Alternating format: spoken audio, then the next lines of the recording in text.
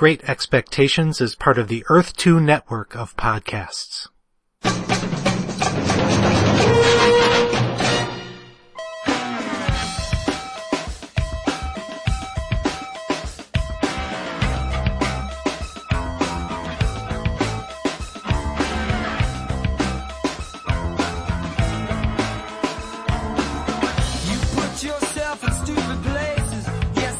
You know it's true. Situations where it's easy to look down on you.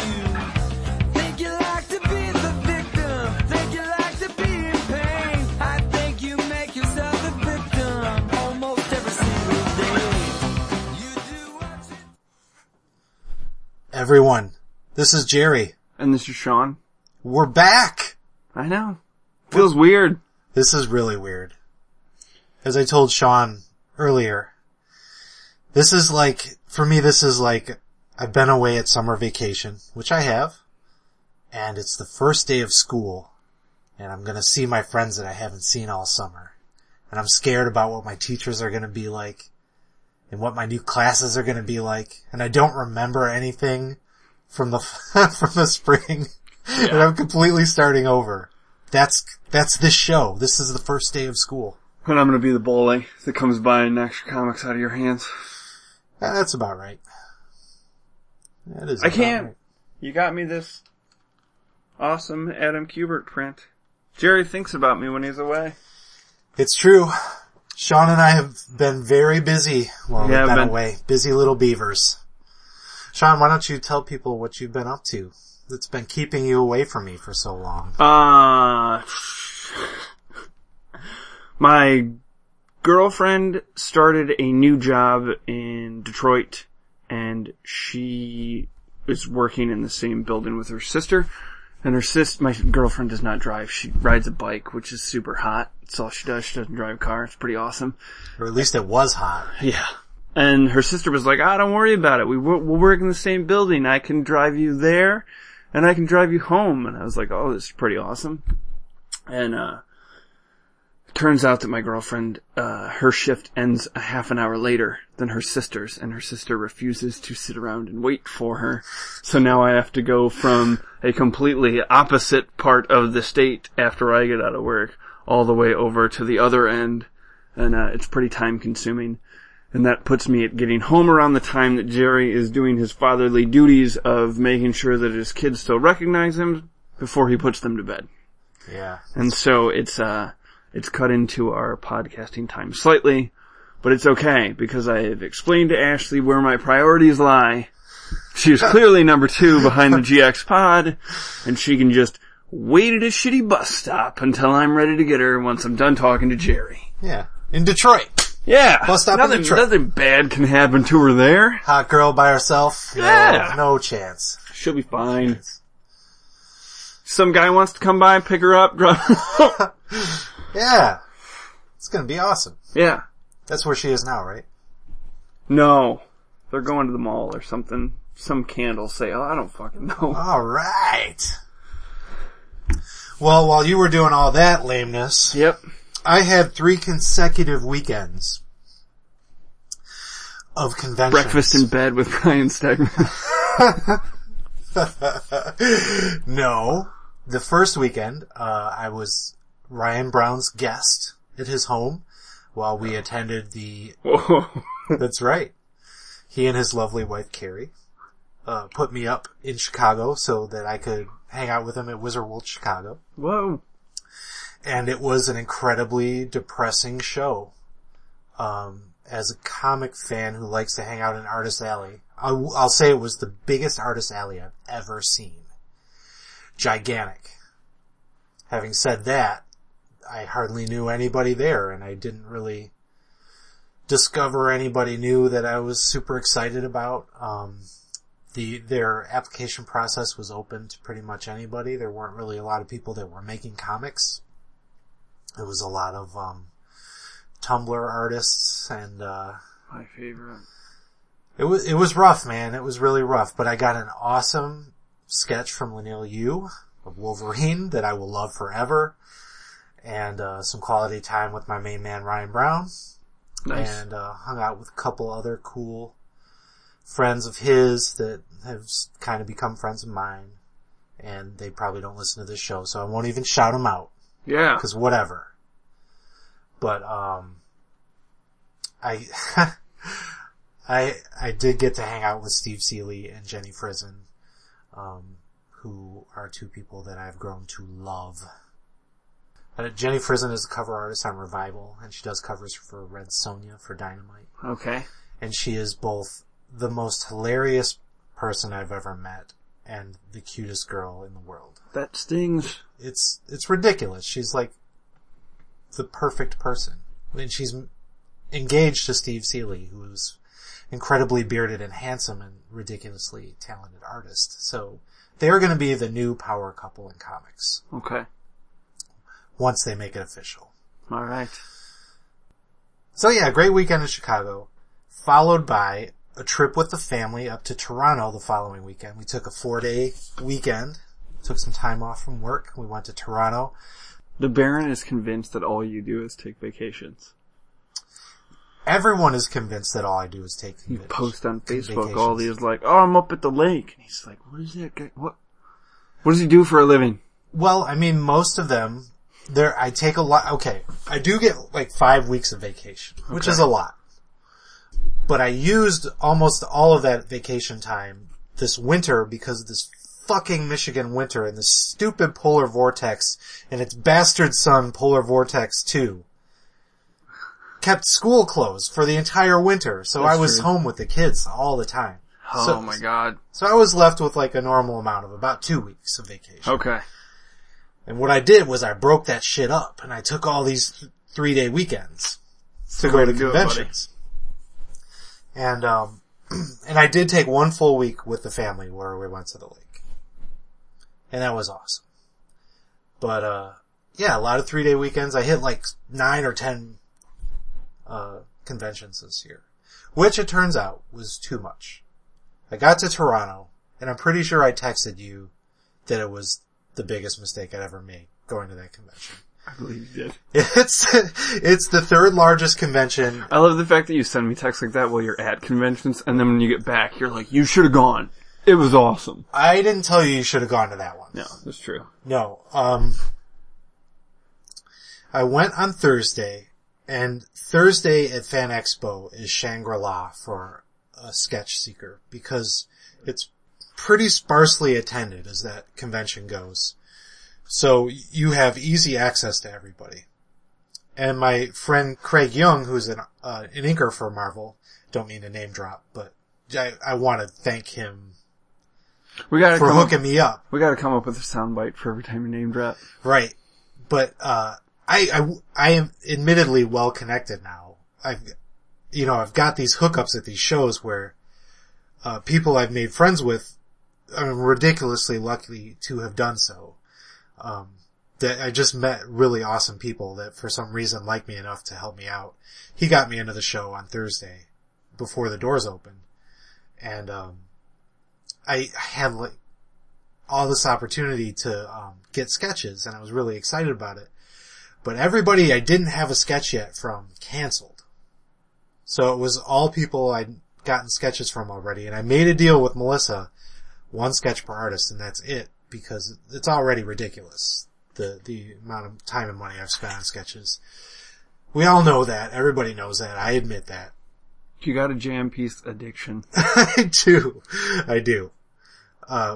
But the addiction is broken, Sean. It's done. I've got 3 left. Once they're done, that's it. If you don't end on a Baron Strucker jam piece, Baron V. Strucker is gonna kill himself. Actually, he wouldn't kill himself. Well, I hope not, because I really don't see it happening. Because when I've asked people in the past to do a Baron von Strucker jam piece sketch, they say, I don't know who that is.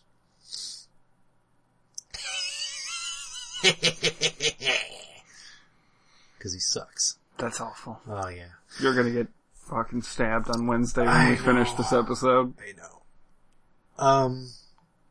So Craig got me in. Nobody showed up. And my heart was broken. But I did get a couple sketches that weekend. I got a really cool Punisher from Dave Ross, Okay. who I guess drew the Punisher in the 90s. Cool. I didn't realize that, but it was cool. And I bought 2 pages of original art of Alpha Flight from the time when I was first reading it. Like, they were I think it was issue 43. It's part of the Pestilence story, which bled into the, X-Men Alpha Flight 2-issue miniseries where, I don't know if you remember, North Star had this really bad cough. And it was kind of overcoming it, but that was from this storyline in Alpha Flight. And it was so cool to see those pages in this book, and they were super duper cheap. I couldn't believe I got them. But Yeah. really psyched about that. Inked by Whilce Portacio. Nice. Which was awesome. And, that was making me feel a little bit better about the weekend. That happened on Sunday. But on Thursday, I did get hooked up with a Werewolf by Night sketch from Tony Moore, who was a guy that previously had told me he wasn't gonna sketch on a Jam piece, and I did think it was gonna happen. And, we finally made it happen. Because, I've gotten to know them a little bit by going to the Cincinnati Comic-Con that he and his wife Kara Fairfield run, which happened the following weekend. But not to get too far ahead, I bailed on the con and spent some time at the zoo with Finn and Chloe and Melissa, and on Saturday. No, that was on Friday. And that was really great. And then Saturday we went to the Toronto Science Museum or whatever Sweet. it was, and the kids loved that shit. They loved it. So I was super dad for Friday and Saturday, went back to the convention for Sunday. You're back to normal, Dad. Yeah. Well, they went to the park. They had a great time without me at the All right. park. And then we just had to drive back. So it Nice. ended up being a good weekend.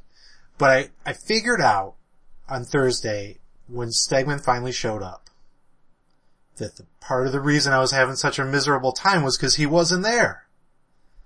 Because he's my boy. And, I realized every convention I've done this year, except for that Wizard World show, where Brown and I had a miserable time, Stegman had been at every single show. That was the only one he hadn't done was the Wizard World one. And when he showed up at Toronto, I felt safe again in my heart. I'll probably cut that out too. Nah. That's just between me and you. Nah. So yeah, it ended up being a pretty cool weekend. And then Cincinnati Comic-Con was 2 weekends ago. Went there with my buddy Austin to sell his paper action figures, which are sweet, by the way. completely sweet. If you follow him at Jericho on Twitter, you'll get to see some of them. He's also on Instagram, and that's where he mostly posts his stuff. But he did these little baby Groot dolls. I didn't know that he was on Instagram. I'm gonna have to... And the name Jericho is actually derived from both of our first names, Austin and Jerry Company. Jericho. So we were there, we got to hang out with some really cool people, and unfortunately it's the same weekend as the Baltimore show. Yeah. I think it would do better if it wasn't, because it's creator driven, it's comics only, it's a really intimate show. Attendance was light, so accessibility to all the talent was really good. And then at night, at the hotel, everybody was just hanging out every night. And they gave us a private room with a private balcony. And people could just show up and hang out with Andrew Robinson and, Robbie Rodriguez and Ryan Stegman, you know, if you're into that. And it was cool. Jason Latour was there. Matt Fraction did not come down for that. That's But good. he was at the show with Chip that's too bad. Zdarsky, and their line was always really long. Everybody wanted to talk to them because they were the popular kids. But, Lame. and I met Chip Zdarsky for the first time, and he was really awesome. I was impressed.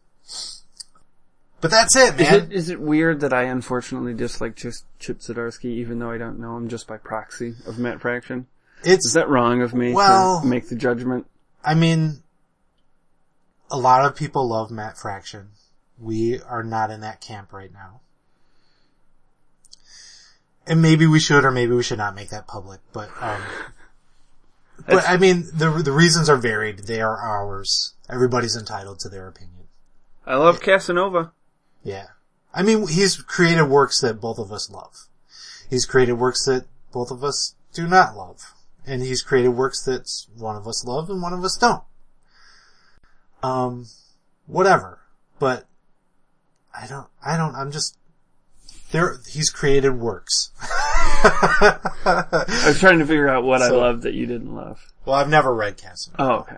But I'm sure there are books that you didn't dig on as much. Right. Like, maybe you didn't like Defenders. No, I love Defenders. Okay. And I really loved Hawkeye for the first 10 issues. Yeah, Hawkeye's where it started to lose me towards the end. Yeah.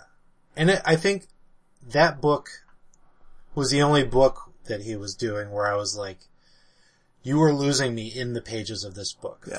For me, it was more kind of the behind the scenes thing. And, you know, what was going on with him is... Right. Let's just not even get into it, man. Yeah. World's Most Wanted was probably my favorite, Iron Man run. Yeah. That post Siege, Dark Reign, you know, Norman Osborn hunting down Iron Man. I love that. Yeah. That Mandarin annual that he did. Yeah. Was really good. Yeah.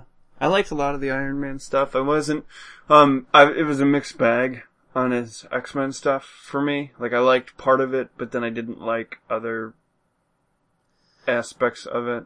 I still wonder what a lot of that would have read like if Greg Land hadn't drawn it. Yeah. I could never wrap my head around Utopia.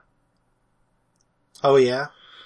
It just seems like, growing up, you know, in like a time period when, cause I feel like growing up in the 90s, like, I mean, homophobia is bad now, but I feel like it was really bad back then.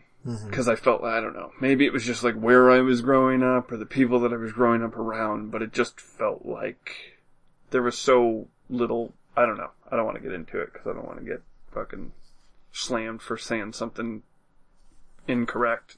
Like, not that I would say something shitty, but just factually inaccurate. Discussing what? Exactly. Which we will be doing in an issue of, we'll be going into some uncomfortable territory in an issue that we're going to discuss today. Yeah. So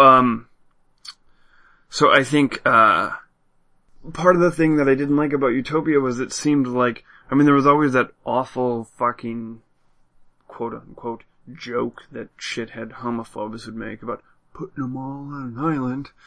Oh, yeah. And so when, like, the X-Men were like, well, we'll just go over here and start our own, like, it seemed so opposite the message of the X-Men of coexist, you know? Yeah. Or it was like, we're gonna, you know, and it was fucking Asteroid M, for Christ's sake. Like, talk about... Yeah. Well, I mean, having the perspective of now, I don't want to cut you off, dude. No, but I mean, that's it. It just always felt weird I didn't like I like all my superheroes being in New York. Yeah. The West Coast thing felt weird. I'm having the same I just feel like sometimes when the message of the book starts to get lost, I start to lose interest. I didn't realize how I've really been enjoying, like, Bendis' run on Uncanny and All New, but man, Wednesday was like a 1-2 punch. I read Uncanny first, and I followed it up with All New.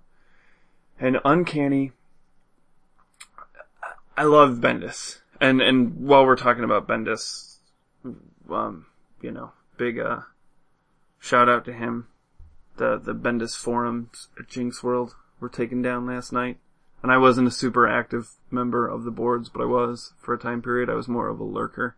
But, it's a bummer when you see something like that go down. Anyways, part of my issue with Uncanny is that, like, Bendis loves his toys, you know?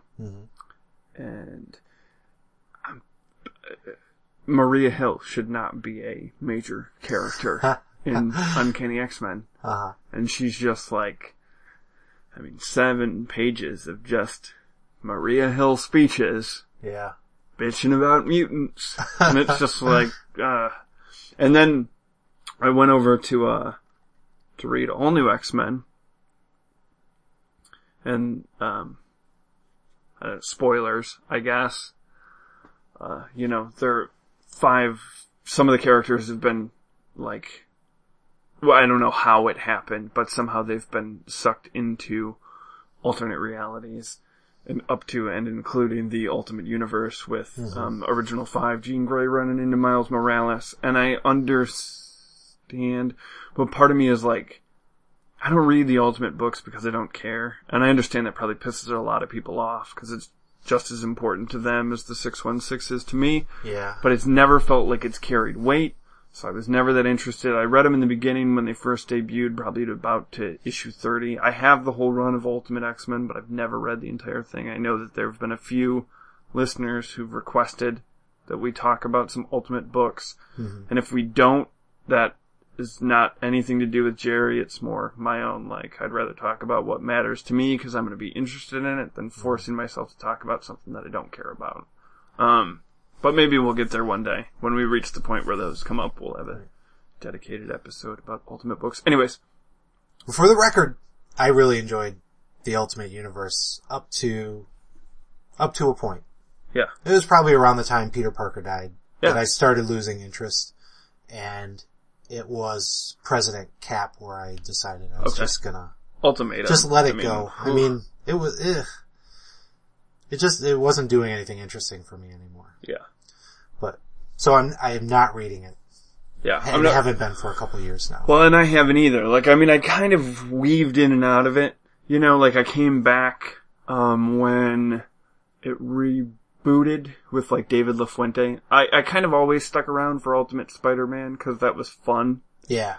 You know? Yeah, it was always a great book. I dropped in and out of Ultimate X-Men, and I love Millar Hitch's first couple volumes of the Ultimates. Yeah.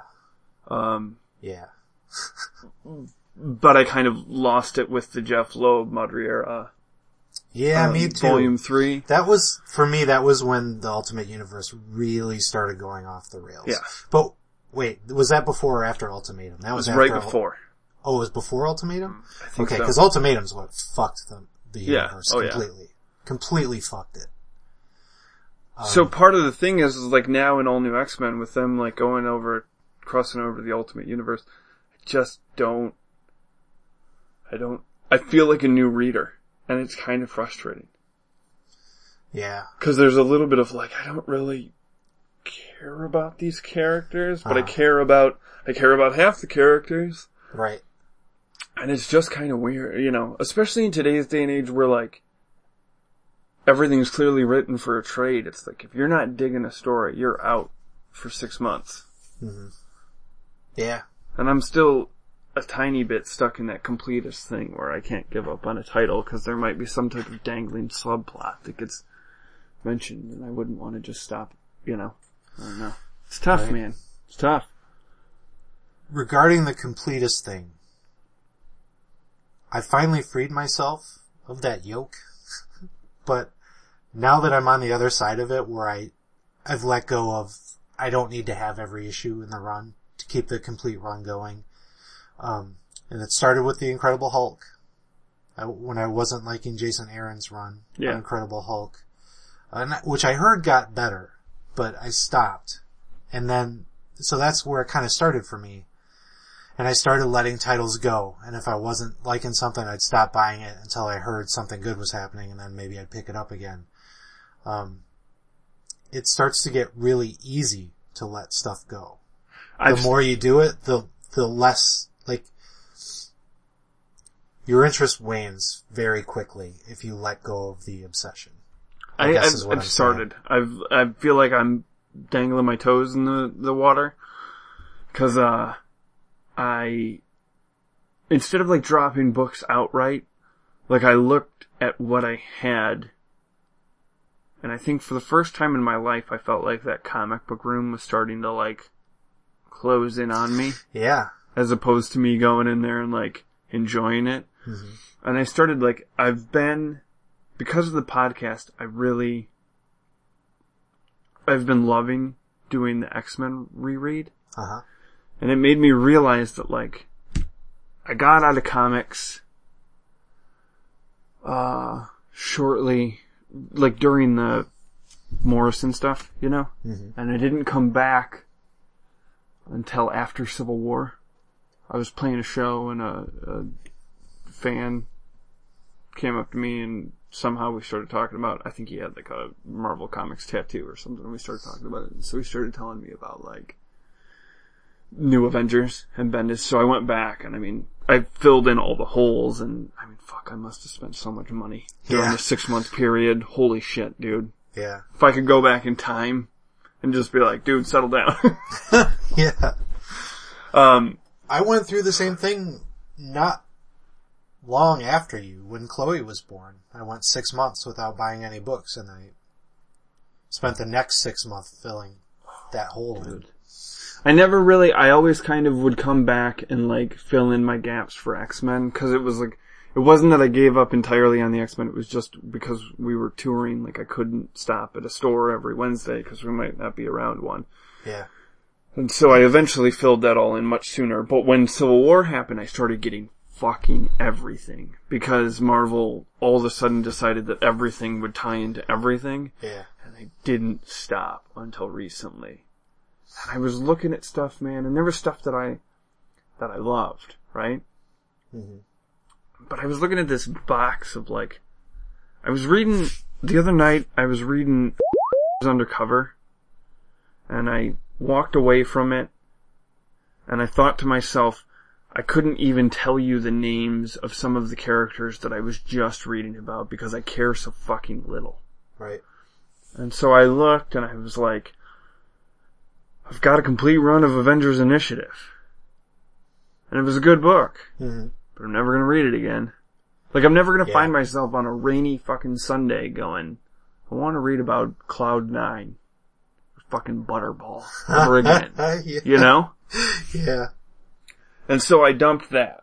You know, I could see myself having a rainy day where I'd want to, but the fact is that the time does not exist where I have the freedom to just, you know, it's just not important enough in the big scheme of things to reread Avengers Initiative. Yeah. As much as I enjoyed it. It's just never gonna happen again. Yeah.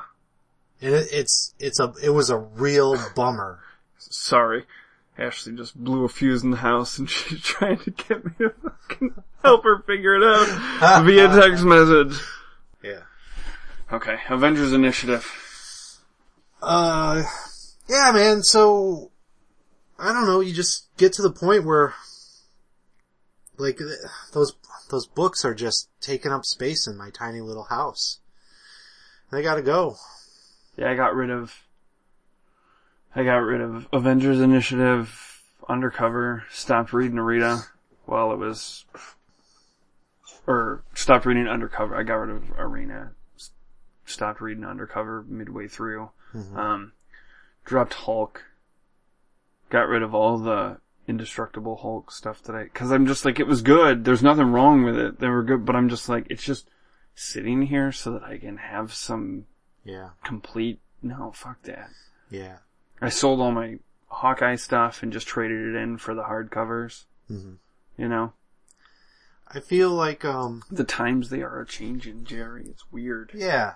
Like all my Uncanny Avengers, I love that book, but I've been trading them in every time that a new hardcover comes out so that I can get the hardcover. Here's the interesting thing about the comics industry for me. I've always been a back issue collector. You know, Silver and Bronze Age. I've always enjoyed the hunt for those issues.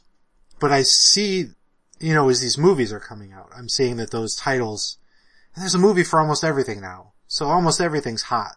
So almost every back issue costs a fortune compared to what it did 10 years ago.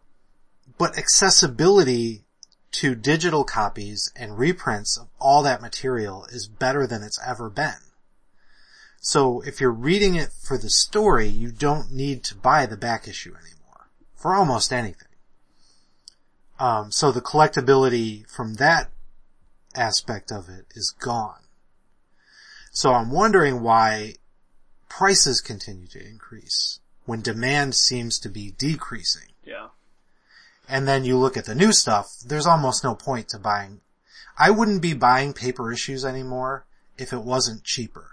When I was buying all my issues from DCBS, and they were all 50 or 40% off.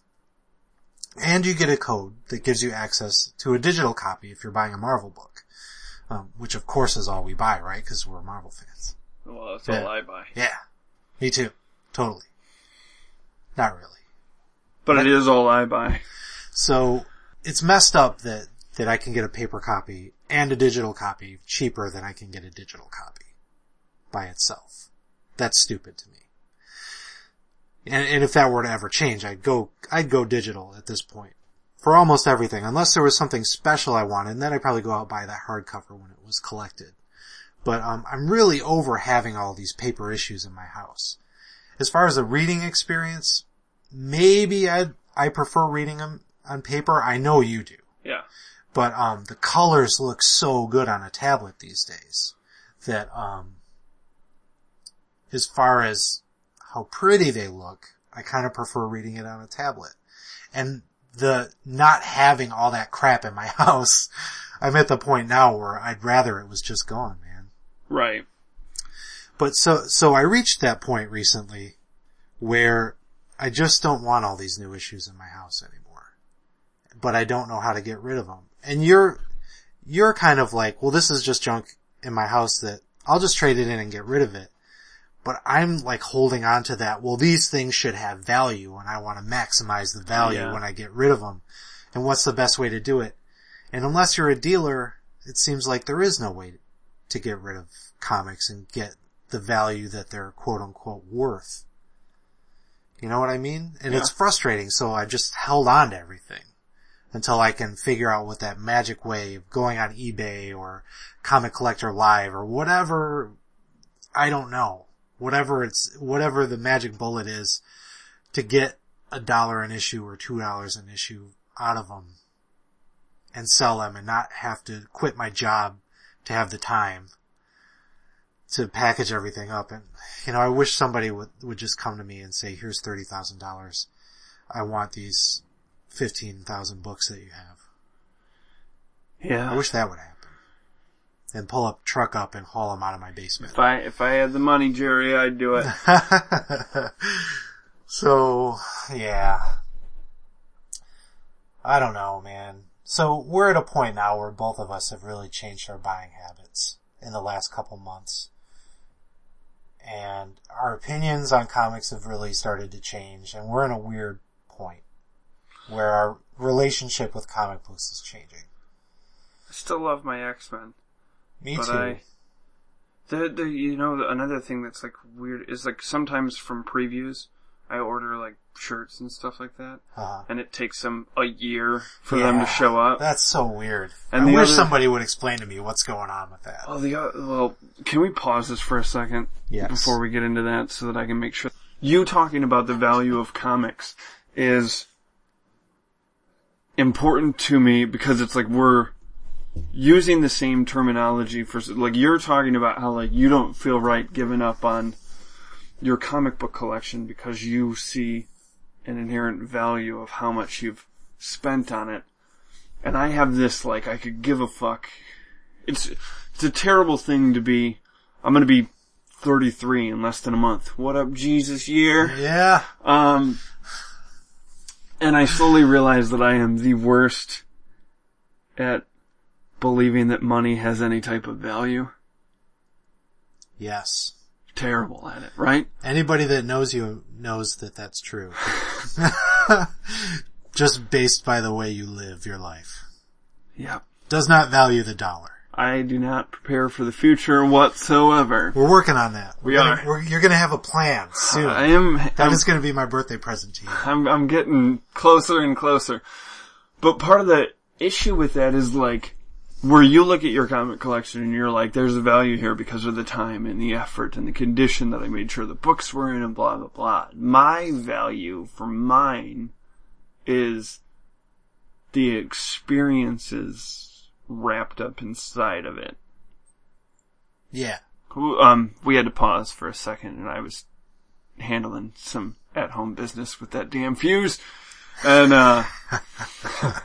and Jerry and I started talking about, the new U2 record.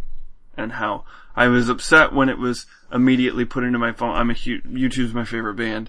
And Jerry was giving me shit for complaining when it came out that I, didn't have the experience of like sitting on my floor listening to it, reading the liner notes. But the problem is that I'm more upset about the fact that it was like an experience when one of the records would come out. And I feel the same way with, comics. I feel like we've moved into this, everybody gets everything whenever the fuck they want.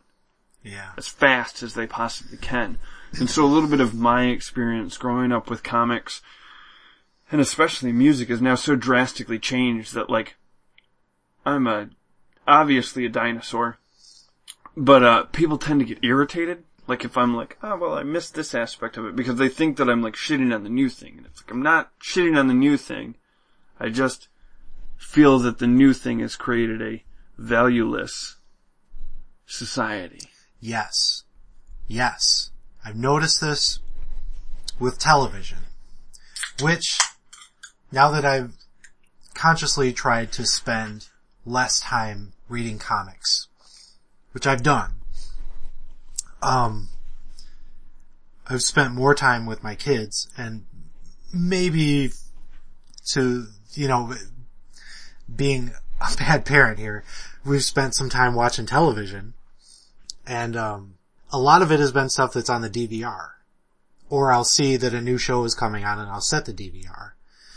And, it's to the point now where you get everything whenever you want it. And it's not like, oh, the new Star Wars Rebel cartoon, which I just saw a commercial for this morning while I was watching Gravity Falls, which I'd never seen before, and, just happened to catch it. And it happened to be the first episode, which came out 2 years ago. It's just a miracle that it happened that way, but I love that show now. And Chloe really dug it, so we're gonna watch that one regularly. But Gravity Falls? Yeah, it's good, man. I saw a commercial for it yesterday. Confession time, Jerry. I might have teared up while watching Girl Meets World last night. What? I'm the biggest pussy in the world. I don't even know what Girl Meets World is. It's the continuation of Boy Meets World. No shit. Yeah, it's all. I was gonna ask, is it connected? Yeah, it's Ben Savage and Topanga as like their the kid parents. or something? It's their kid. Oh shit. I love it, dude. It's really good. Like really, what like. station is it on? It's on Disney. Wow. So it's not as like, it feels a little more Disney-esque than the original, Uh-huh. But Jerry, I'm not gonna lie. It fucking gets me every time. So, Boy Meets World, you were like the demographic Yes. that was aimed at. I didn't. When that was new. I didn't right? follow it through until the end. Ashley did, cause she's younger. Uh-huh. And so she watched it until the very end. But like, when they were in school, I was in school, but once Yeah. it gets into like them being out of school or college years or whatever, I could give a fuck. That's what happened to me with the Wonder Years. Yep. Like those first few seasons, I followed it really closely, and I lost touch by the end. No, yesterday's episode. But that was my Boy Meets World. Yeah. See? I'm telling you. It's tough. They went into why Topanga was named Topanga yesterday. Uh-huh. And like the history of the grandparents and whatever. And it got to me. Wow. Yep. That's awesome. I held it in.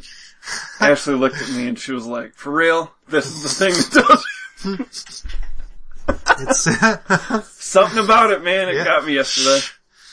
Guys are weird that way.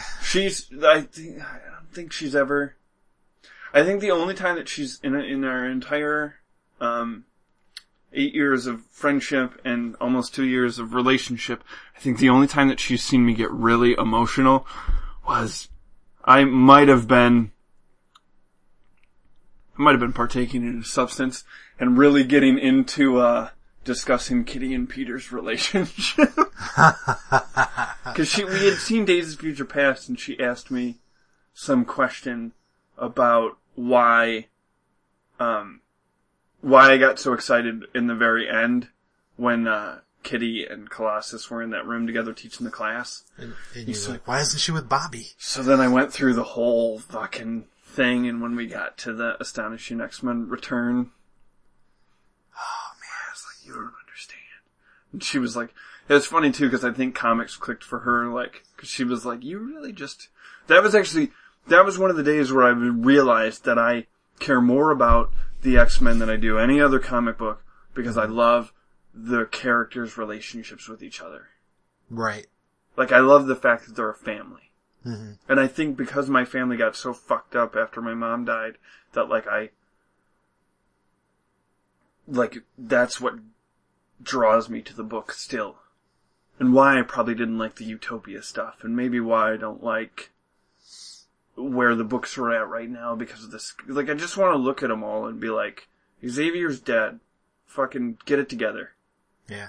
Patch your shit up. Logan. It's like Xavier is your mom. I'm just fucking tired of everybody kicking Cyclops when he was down. Like, I'm sorry, it totally sucks that he killed Xavier and that blows, but like, I'm sick and tired of him being the fucking bad guy. Well, I think we were about to get into this when we were talking about Utopia before. But I think a really smart thing that Marvel has done for the last 15 years is, like you can look back and you can see the future of Marvel Comics years before it comes. Like when they went to Utopia, that was the well, it wasn't the beginning. I guess the beginning was when the Sentinels showed up on their doorstep. Yeah. At the X-Men. Bendis! God damn it! But, like you could see that was the change in direction for Scott. Way back when they went to San Francisco. Well shit, man, it could even be before then, because it's when he got, possessed by Apocalypse. God, I don't even remember that. The 12. Shit.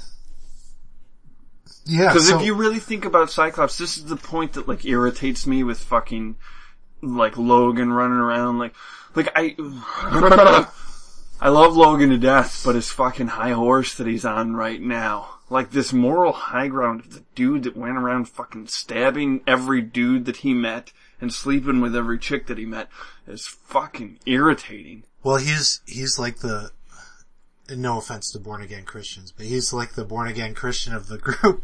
You know, like he figured out all the mistakes he'd made in his life, and is trying to be a better person, and is holding everybody to his standard that he himself can't really live up to all the time. It's tough. Maybe I should cut out that born again Christian. Oh no, you're fine. I don't want to hurt anybody's feelings. I'm a Christian, you didn't hurt my feelings. Yeah, but you've always been a Christian. That's true. I have been. And you haven't needed to be born again, because you've always been so good. I don't know, man. Almost got kicked out of school. Ooh. Not for any, like, because I said that people needed to cool it with the hatred. Yeah. It's the only part I don't agree with. Yeah. Love who you want to love. I don't give That's a fuck right. about any of that other stuff. You're like the Professor X of the Christian church. There's too many, Did you ever know that I got in Magnetos. like huge fucking, are we gonna digress into some personal shit? I was originally gonna go to college to become a pastor. And then I went to a Christian high school, and every Friday my religion teacher would let me teach a religious class, and our synod of the church was at the time teaching some really weird Bible study about how the office of the papacy could possibly contain the Antichrist. It was just meant to be like a weird thing, but I thought it was odd, and I just didn't agree with a bunch of the stuff. And my best friend's uncle when I was growing up was gay, and so I always grew up around homosexuality and had no issue with it whatsoever, and so I had a huge problem with the way that our church reacted to that. And I didn't like the fact that, like, our church wouldn't allow women to be pastors, because I always felt more comfortable talking to women than I did male authoritative figures. And so I said some things in a religion class when I was a senior, and so when I was going to apply, my school was like, maybe he should take some time off.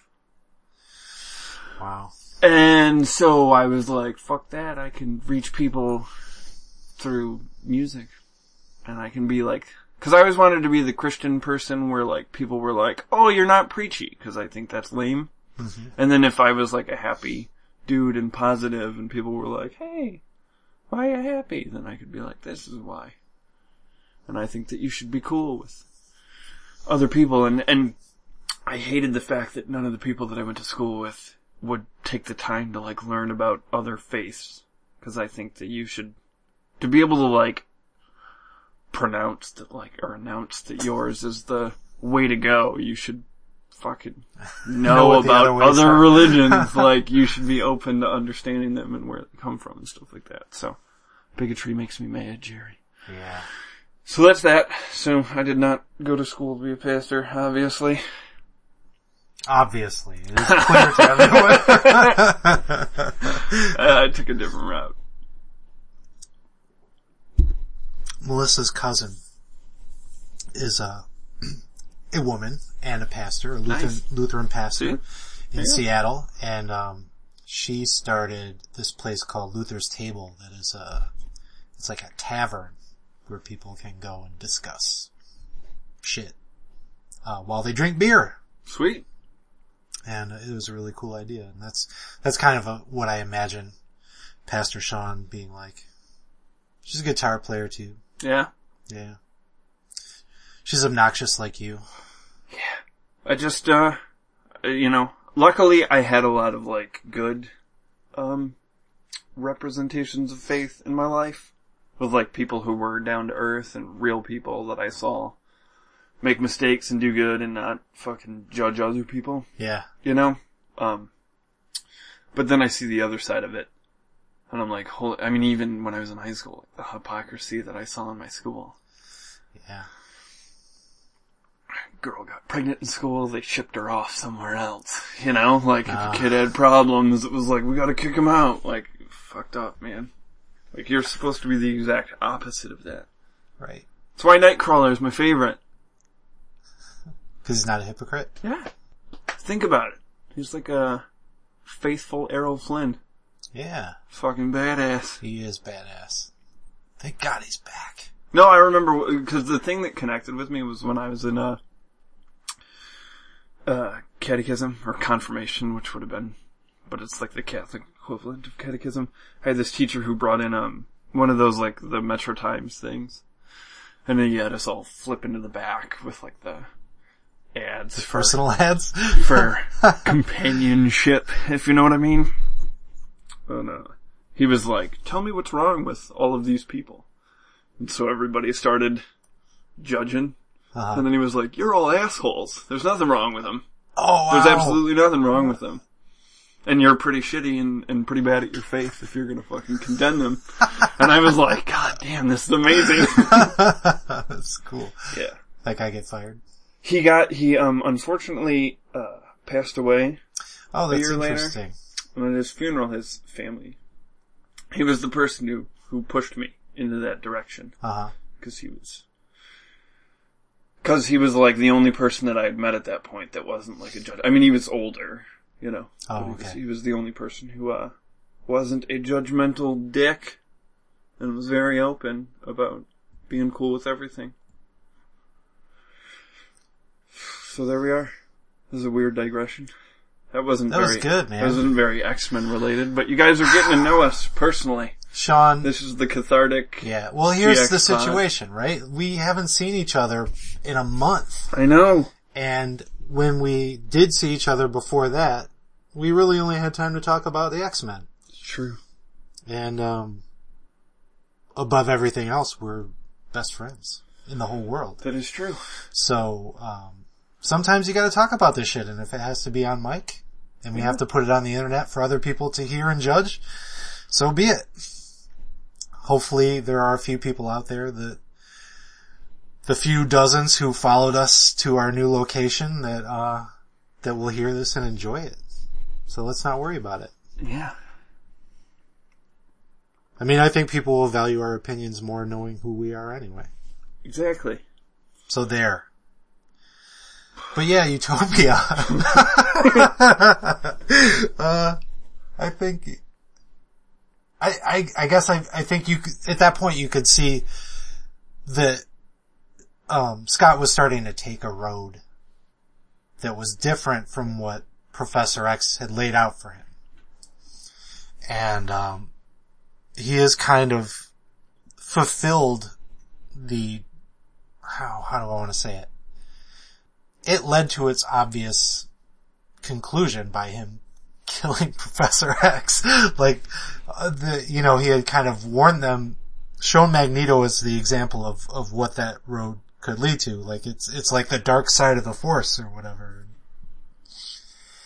And Scott had fallen, and now he's kind of trying to rebuild his reputation while living in this world where he's still feared and hated, and he still knows the dangers of trying to pretend like that's not true. I don't know, it's a complicated issue. It's a lot more complicated than Professor X made it out to be, I think.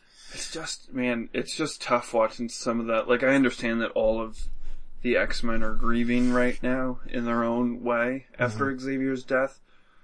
But it's fucking difficult to see everybody so angry at Cyclops because it's like, I don't think, like, it just sucks to be like, you don't think that guy is fucking, like, that guy was the dude that destroyed himself on the inside for fucking every little tiny mistake, so you don't think that he's ripping himself apart? And I know that everybody's like, oh, you X-Men fans are such goddamn conspiracy theorists with your, they're gonna cancel the X-Men books and blah, but it just, man, with this Axis event coming up, I don't feel like Cyclops is this long for this world. Old Cyclops, anyway. Yeah. It's so weird. Well, I don't know. I really like new Cyclops. Or young Cyclops. I shouldn't say new Cyclops. Yeah. He's new to this time stream. Like, I like all of it. I mean, I don't, cause I understand that it's storytelling and it's gonna go places that I don't always agree. I mean, there was stuff when I was a kid that I didn't agree with, that I was like, oh, I'm kind of bummed, and, I mean, I'm excited for the ride, but it's definitely, Well, here's the new thing that a lot of writers are doing. Because of the age of the internet and the ease of which you can submit a complaint to a writer, they're starting to play with that, I think. We just saw it with Wade, in Daredevil, when he pulled the trick in the tie-in to, Original Sin, where it made it look like his, spoiler, made it look like Daredevil's dad was a wife beater. That pissed me off. And it pissed me off too, and I'm sure it pissed a lot of people off, and I'm sure that was done intentionally to fuck with people. Yeah. And I know that Bendis does that a lot. Like when he killed Hawkeye. He did that just to fuck with people. And didn't realize that he was like legitimately hurting people by doing it. And I think he learned a lesson from that. And I think he's admitted that. But he's, to this day, I think he still likes to fuck around with people, getting worked up about shit that they, shouldn't get too worked up about because you're in the middle of a story. And so something that happens on page doesn't necessarily happen the way you think it's going to happen or have the consequences you think it has to happen. But also I think he just likes making people sweat. And they all do. Remender is really good at that right now. Yeah. I wish that more writers would be like Peter David. Cause I feel like Peter David just builds. Yeah. Like, I don't think that, I feel like every thing that I've read from him, he tries to find the best in every character. Even if he's got to tear some characters down, I don't think it's done in like a malicious way. Mm-hmm. Sometimes I see other writers like shit on characters that they don't like. Yeah. And you can clearly tell, like, I mean, again, I love Bendis, but you can tell that he's got his favorites. Yes. And I feel like Peter David's like one of those guys that I can never tell which are his favorites. versus which one he doesn't care for, because he's always kind of given the D team. Right. I mean, that X Factor book that's going on right now is actually really, really good. And there was just an issue that came out on Wednesday that was like a standalone, like, the girls go out to a Renaissance fair. And it was really good. And I was like, I kind of sometimes just miss this, like, downtime where it felt, you know what it felt like? It felt like the, Romita Jr. issue where Wolverine takes Colossus to the bar. Yeah. And like he winds up, you know, like it had that vibe of like, there's a lot of conversations going on here, but it's going to be something that's memorable, because it does. Spoilers, again, since the book just came, but it deals with Wanda coming to see Lorna because she feels like she should connect with her sister. Uh-huh. And so it's them kind of going out, but there's a lot of like comedic bits with Danger, because Danger goes with him. And she's just discovered like what sex is. And so she's basically asking everyone that she meets. Awesome. Did she hook up with Warlock? She tried to, but he got freaked out. Oh, damn it. Those two are gonna end up together. They're gonna have a baby. Yeah. That's gonna happen. Warlock and Danger are gonna have a baby. Well, shit, I'm man. calling it. Yeah. What's it gonna... well, I mean... Dangelock? I don't know. But there's another fan favorite characters of yours that's just been revealed to have a baby. Who's that? What? Yep. Get the fuck We out should, of at the here. beginning, you should mention that there's spoilers for comics that are, you know... I don't know. That will decrease the number of plays again. Shit. Sorry. Yeah. Should I bleep it? Sure. They already have a child? It's Or 8 she's- months had been advanced, so she must have been pregnant, and the baby is brand new. Okay. Ahead of AIM. He bought it. He bought AIM in a hostile takeover. Fuck yeah!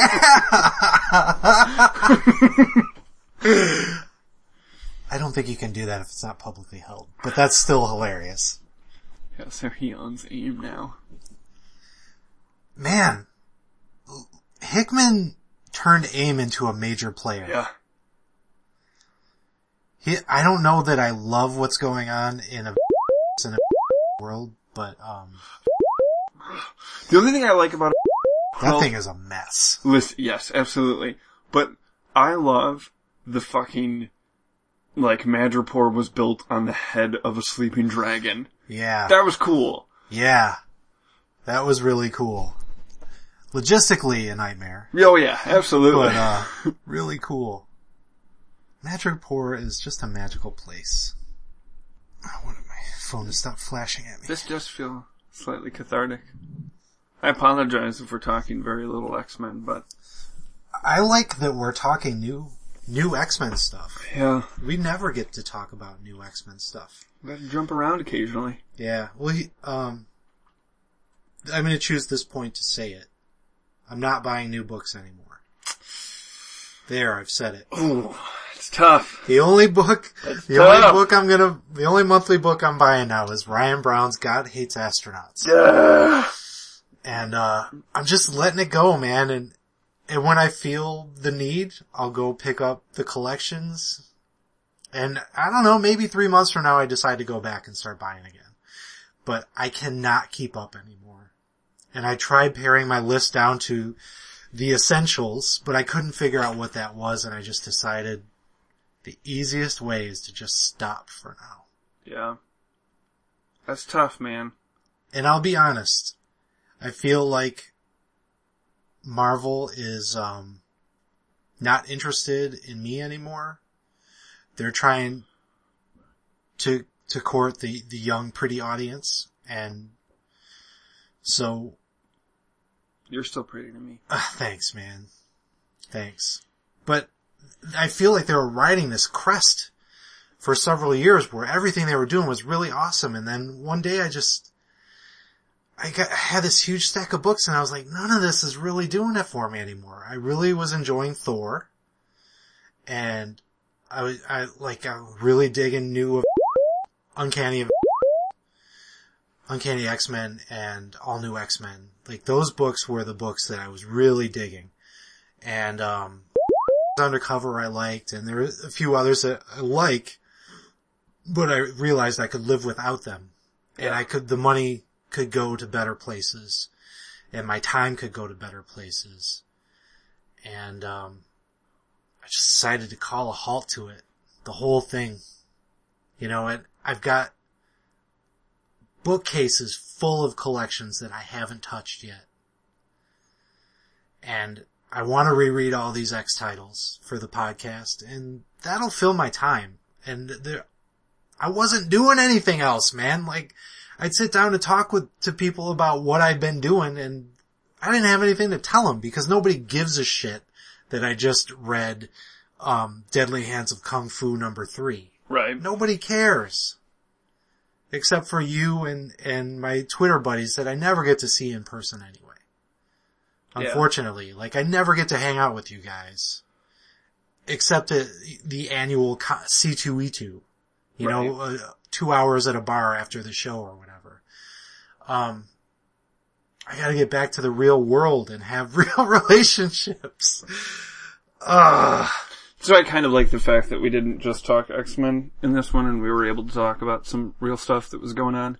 Yeah. Because I feel like because of the podcast, you and I, when we get together, it's all podcast talk. So this is going to be... I got tired of saying save it for the show. So there's going to be some personality stuff about us getting mixed in with our X-Men talk, just so everybody knows from now on. If that's alright. So this is a mess. I mean, it's not a mess. I don't know what the show notes are going to look like for this episode. We won't call it no edits, but this will be no agenda. Yeah. I'm alright with it. Do we want to finish it off and move into what we read for this show? Wrap it up? You have more on your chest you want to get off your chest? I don't know. It's just there's the issues that we were going to talk about. I mean, I guess there is stuff that we need to hit on. Well, there are the first two issues I thought we covered in the last episode a month and a half ago. So I did not reread those, and I've kind of forgotten. The Brood thing was going on with Deathlock, so on and so forth. I mean, the problem is that... Deathbird, yeah, not Deathlock. The problem is I think, like, at the point of Jerry deciding that he was getting out of New Comics and me kind of realizing, I am not getting out of New Comics, but I am... narrowing your focus? Yes. And realizing that the things that I should be getting now, like, I want to say that when I first started going to, like, websites like Twitter or message boards or anything like that, if someone recommended a book, I wanted to go out and get it because I wanted to be able to talk about it. And then I slowly started to come to the realization over the past couple of years that I don't think anybody really gives a fuck what I have to say about any type of book. They just want to be able to kind of, like, get out what they want to say about it, and it's out there, and then move on. That's become a lot of our, like, social media interaction, at least that I've seen recently.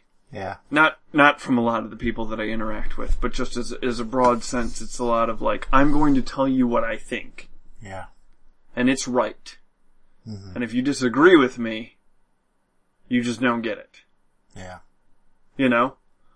And so, my thing is a little bit more like I realize that I have, like, a personal connection to the X-Men, so I focus a little bit more there, and I'm dropping a little bit of the other stuff that I know, like, I'm no longer concerned about having a complete collection of, like, you know? Mm-hmm. If I want to drop a world, I'm going to drop a world, you know? Mm-hmm. And so as we were kind of discussing, like, how we were feeling about the state of comics and stuff, I kind of just shut down a little bit, which didn't help us with recording, and I just kind of started plowing ahead and reading for myself without much thought of, like, how this is going to translate into the podcast or anything, because there was stuff that I wanted to get to, and I have a complete run of New Mutants that we've talked about before that I've never read, And I've been saving it for the podcast, and a couple weeks ago I finally had read ahead far enough to where I was actually going to get to it, and I loved it. I loved it so much. So much. So I think that we should just start focusing on maybe not pulling apart every issue piece by piece, but kind of just hitting the points that we really loved. So unfortunately, I wasn't that blown away by a lot of this stuff in the last Cockrum run here. Yeah. I mean, it's good stuff, and it's fun, but also with the way that we were doing that, where we just started to kind of fall into the pattern of talking about the reread, I kind of just felt like I was repeating myself. Yeah. And I'd like to discuss, like, you're really great at talking about art and how the books are put together and little facts about the time period and stuff like that. And I really like the re-hitting on, you know, emotional stuff that happens in the books, so on and so forth. Mm-hmm. Some really great stuff that did happen in these, though. Those big brood ships are pretty. The big brood whales. Yeah. Yeah, the first issue in this chunk that we read for this episode, there's a double page spread of one of those whale ships. I don't even remember what they're called. Surprise, we're no experts. Those whale ships were called the Akanti. X-Men. Get it! It's so awesome. Cockrum's spacey sci-fi stuff is so fun. The way he draws the brood, so fun. Yeah. Ch'ad. Love that guy, his big crusty lips. It's cool, man. It's a delight to look at in some parts. But I guess there isn't really a ton of consequence that happens in these issues. It kind of sets the stage for the brood invasion. It's a nice setup for putting Professor X in peril so that you can learn a little bit more about his backstory. It's one of the things that I didn't realize that I missed by not reading New Mutants when I got up to that point and was able to start reading a little bit of it. I didn't realize how much Xavier was in that book and how much his relationship with Elandra. Like, this New Mutants thing could totally change my perception of a lot of those characters.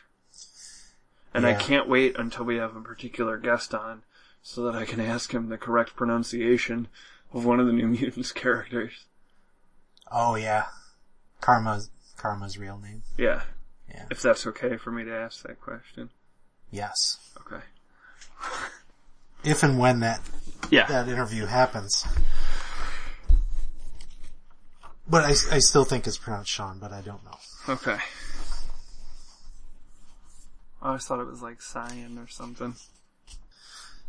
So do we talk about these issues, or what do we do, Jerry? Yeah, let's try to get through these first two. I really barely remember what happened. Alright. Previously on X-Men. Where we left off in the last episode, Colossus was lying dying. Yep. After Deathbird had taken off with Kitty and Nightcrawler in a spaceship. Was Professor X with them too? I believe so, yes. And Tigra was working with the X-Men who were left behind with the Starjammers, trying to figure out what their next move should be. So they threw Colossus in some, life-preserving pod. They're doing that right now, because they get, the cops show up, because they were in that building, fighting the brood. That collapsed when the ship inside of it took off. And the cops were pissed! And Tigra flashes her a card. She's like, bitch, I ain't going to jail in either of these guys. It's like a modern-day celebrity. Yeah. You sure you don't want to talk about the NFL at all, Jerry? Oh God. So, Jesus Christ, Kitty has some terrible outfits. I like how I talk about my religious background, but I've said goddamn and Jesus Christ about 14 times.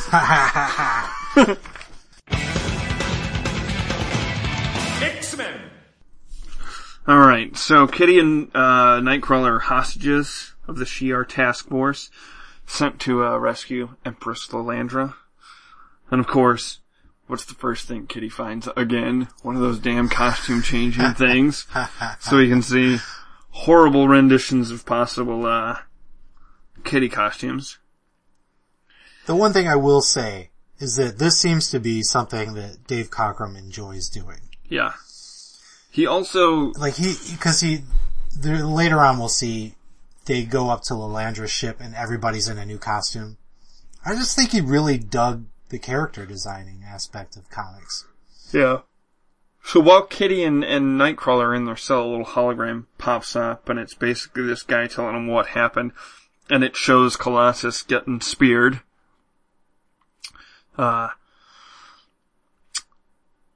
Kitty's pretty upset about it because it doesn't show the end of it, so obviously we have a moment of Kitty kind of... I don't want to say that completely changes her from childhood, but it's definitely something that messes her up, and... Yeah, you see some resolve in her that, she's gonna take vengeance on them. And, it shows that, we've seen her be smart, we've seen her be crafty, we've seen her be brave, but this is like, I'm gonna fuck some shit up, Kitty. Yeah. And maybe we haven't really seen that yet. So then we have, Cyclops and Corsair talking, and Corsair kind of opens up about what happened to his wife and why he didn't come back to Earth to look for Scott and Alex. And it's kind of nice because at least in this moment, Cyclops seems to get it, and I think it draws an interesting, at least in my mind, an interesting parallel between, like, perhaps if Scott hadn't have lost Jean, he wouldn't be able to forgive Corsair. But I think having lost Jean, I think he understands a little bit more of, like, I might have been, I'm disappointed that you didn't come back for me and Alex, but I understand the grieving process that you must have been going through. Mm-hmm. So. Have we talked about what exactly happened to his mom on the show before? If we haven't, then listeners might not even know. True. That they were abducted. The reason their plane crashed was that they were being pursued by a Shi'ar ship, right? Yes. That shot it down, and they were teleported onto the ship. Yeah. After they pushed, Alex and Scott, they had one parachute. They had Scott hold on to Alex, and she pushed him out of the airplane, and they got teleported at the last instance, but Scott and Alex obviously thought they died in the crash. Right. And, poor, Corsair is put into some slave pits or something. Mm-hmm. And D'Ken, takes his wife as a concubine, basically. Yes. And then kills her in front of Corsair. Yeah. So he's going through quite a bit. And we all know that part of that gets rewritten years later by Ed Brubaker. Fuck you very much. So how does the Brubaker thing work? She ends up having, what's his name? Yes. While they're imprisoned. Yes. Okay. And then I think he was like grown or some shit. Like the process was sped up. Oh yeah? Yeah, I don't know. I'd go back to read it if I cared. Yep. I loved it at the time, but looking back on it now, I wish I hadn't wasted the time on it. So that's a pretty significant event happening that we needed in the to book. talk about, yeah. Yeah, and then we get to finally see the Brood, outside of just a couple random Broods showing up on Earth, we get to see them kind of in their native environment. Yeah. For the first time. Yeah, there's a battle because they dock aboard the big whale ship, latches itself onto the Starjammer. And so Colossus blasts open one of the doors, punches through it. And then, holy shit, now that I have the internet at my house, I have the old 80s arcade game, or 90s arcade game on my PlayStation 3. It's been awesome. They had one of those at CincyCon. Oh, that's awesome. I've been looking at one on eBay. Yeah, that would be a fun one to own. Hey, I got a question for you. Totally off topic. Would it be terrible if I bought a bunch of old Uncanny X-Men back issues from when I was a kid, cut them up, and decoupaged the ceiling fan? No. In the comic book room? I don't think so. Okay. You mean as far as destroying the books? Yes. They're trash anyway if they're from the 90s. Oh, Jerry's consistent. I'll make sure I use only John Romita Jr. 80s issues. Oh yeah. Man, I think I'm the only person that has a soft spot for those. So what do I know? Yeah. So then, in one of my absolute favorite moments in the entire comic. Is that a Strucker ad? Is there a page between that Hostess ad? There's Cap and somebody. Oh, here. Yes, it looks like Holy shit! Captain America fights Baron von Strucker over my favorite snack food in the world, a Hostess apple pie. Gotta get a photo of that. Important to note because we will be speaking with Baron von Strucker in this episode. Yes, we will. So when Corsair and Cyclops, take out some Brood guards, they come upon Xavier and Lilandra, and one of the Brood sneaks up behind them, and in possibly my favorite thing that Cockrum has ever drawn, Xavier, by his arms, pulls himself up and, dives at the Brood, and his legs just dangling behind him. He punches the Brood right in the face, but it's the way the legs are drawn. It's pretty... I shouldn't laugh. You should probably cut this out. No. No, don't. So then they, team up. Storm gets sucked out of the ship into outer space, so then there's a... So this is her second time in the open vacuum of space. Yep. And at the very last second, they rescue her. Pretty exciting. You know the Guardians of the Galaxy totally stole this. Yep. So that's that issue. Hooray! The gang's back together. X-Men! We're on Uncanny 157. Hide and Seek. Written by Chris Claremont, artist are Dave Cockrum and Bob Wojciech. We got an open splash page of them repairing the hull of the Starjammer, which is pretty cool because you get the X-Men and Corsair in their cool space suits. Yeah. I was always pissed when I was, always, that's an over-exaggeration. You literally walked around for 15 years just pissed off. When they started putting out tons of toys, one of the things that kind of bummed me out was there was a spacesuit Wolverine, but no spacesuit other characters. Oh, yeah. That's too bad. Did this happen in the cartoon? I don't believe so, but I know that they were in space, obviously, during the Phoenix Saga, and that's where the spacesuit Wolverine came from, and I was like, I want a spacesuit everybody else, you dicks. Did it look like this?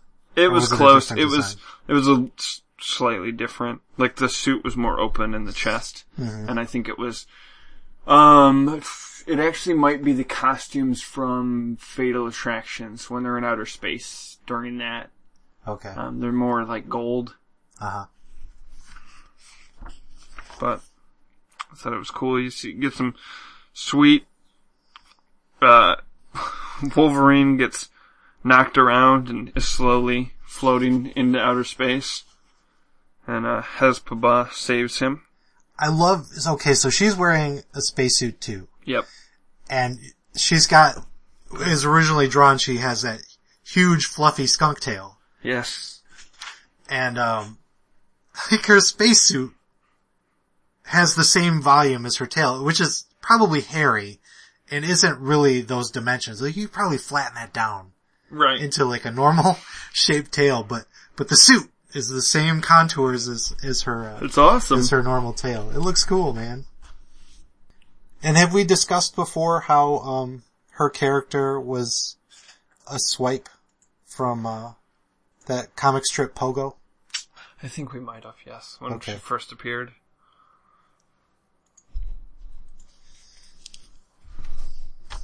And that's why they've since completely changed her appearance in comics, because they wanted to distance themselves from a copyrighted character. Yeah. I like that costume Kitty's wearing here. Sean's flipping through the book, but she's got this, I don't even know what to call it, like a little bug-eyed bodysuit where her whole face is covered. If you took off the mask, it looks like Jean Grey's X Factor costume to me. A little bit like that, and a little bit like Moira McTaggart's suit. Yep. Differently colored, but the coloring more like Jean's X Factor suit, yeah. Yeah.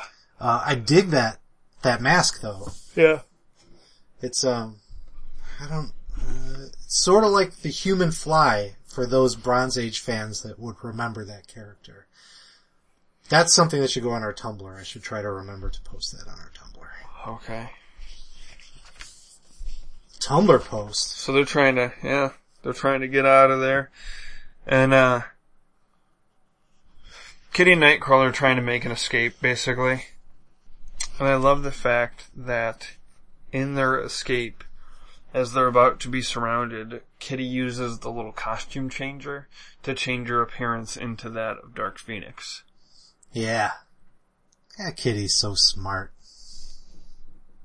This is cool though. You get to see some of the, Imperial Guard show up. Oracle. She has a tussle with Oracle. Warstar shows up, my favorite. Love Warstar. Yeah. Yeah, it seems to be that they're kind of, the Imperial Guard looks a little split at this point. Oh, and another cool ad from my youth, those Dungeons and Dragons ads. They were kind of, I think they were sequential from month to month, like you get the next bit of the story. Yeah. And I thought that was cool. You guys remember that? That was really cool. I like that. That's the kind of shit we should be talking about on this show, right? Right? I think so. So they recover Professor X by the end of this, and he's completely catatonic. Yep. And he's been rendered thus by the Brood, right? The Brood have invaded his mind or something? Yes. I don't remember exactly how that works. But he's catatonic, and it's because of the Brood. And you need to know that. Yep. So then we're on to Uncanny X-Men number 158. X-Men! That Life That I Led, written by Chris Claremont. Same art team of Dave Cockrum and Bob Wiacek. Joe Rosen is the letterer. Glennis Wein is the colorist. And it opens up with the Starjammers, Raza, Hespaba, and Chod, or whatever you want to say, getting beat up by Miss Marvel. Carol Danvers is taking them on. Who, as you may remember, has lost her powers to Rogue at this point. But they're finding out that while she's lost all of her powers as Miss Marvel, she's still exceptional for a human. Like, her speed and agility and strength are greater than that of a normal person. Yeah. And she's handing them their asses initially. But everybody's having fun. Right? And eventually they get the best of her and they force her to say Mate. Stand! Stand! Stand!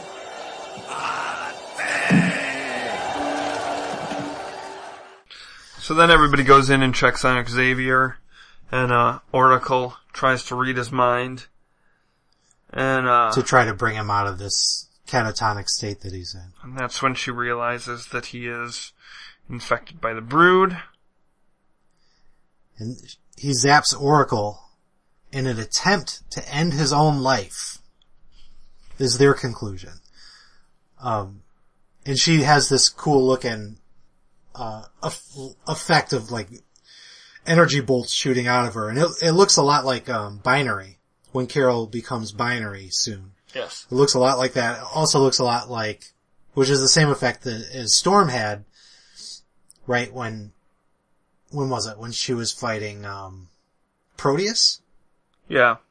So then, Kitty rushes into the room after everything's settled down and starts talking about how the the news is talking about the X-Men. And so the X-Men rush in and they're looking at the TV. And it's Senator Robert Kelly talking about the Days of Future Past fight. Right. And discussing how they're outlaws and stuff. And I'm sure I've probably mentioned this before, but I'll say it again. Anytime you cut to characters watching TV or listening to the radio or anything like that, I don't read that page. Really? It takes me right out of the story, man. Like, it's so fucking boring. That is the worst storytelling device. And it seems like even the best artists or best writers fall prey to that. And maybe it doesn't bother anybody else, but I hate that, man. Like, I'm reading a comic so I don't have to watch TV. I don't want to watch TV. I don't want to read somebody else watching TV. Yeah. It's just, there's a million other ways you could do that.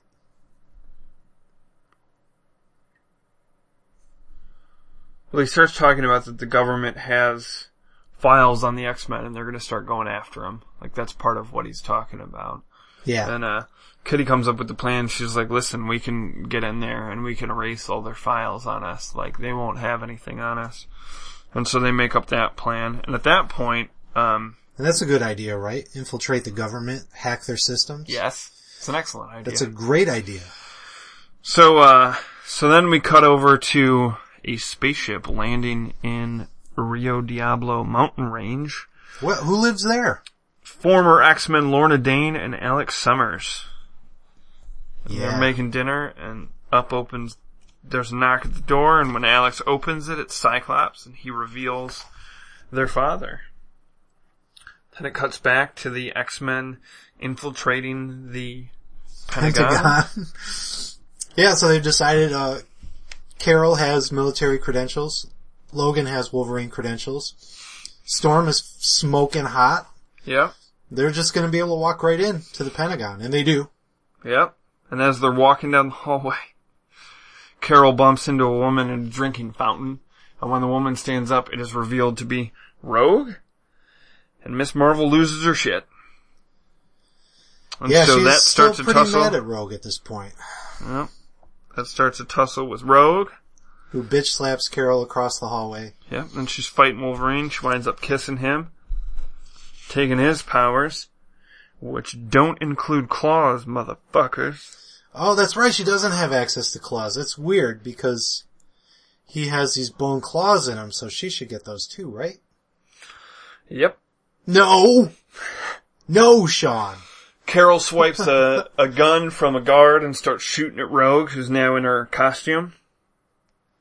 Yeah, and it's a cool panel of the bullets just bouncing off her chest, and I don't know for sure, but I want to say that panel is in the Marvel Handbook.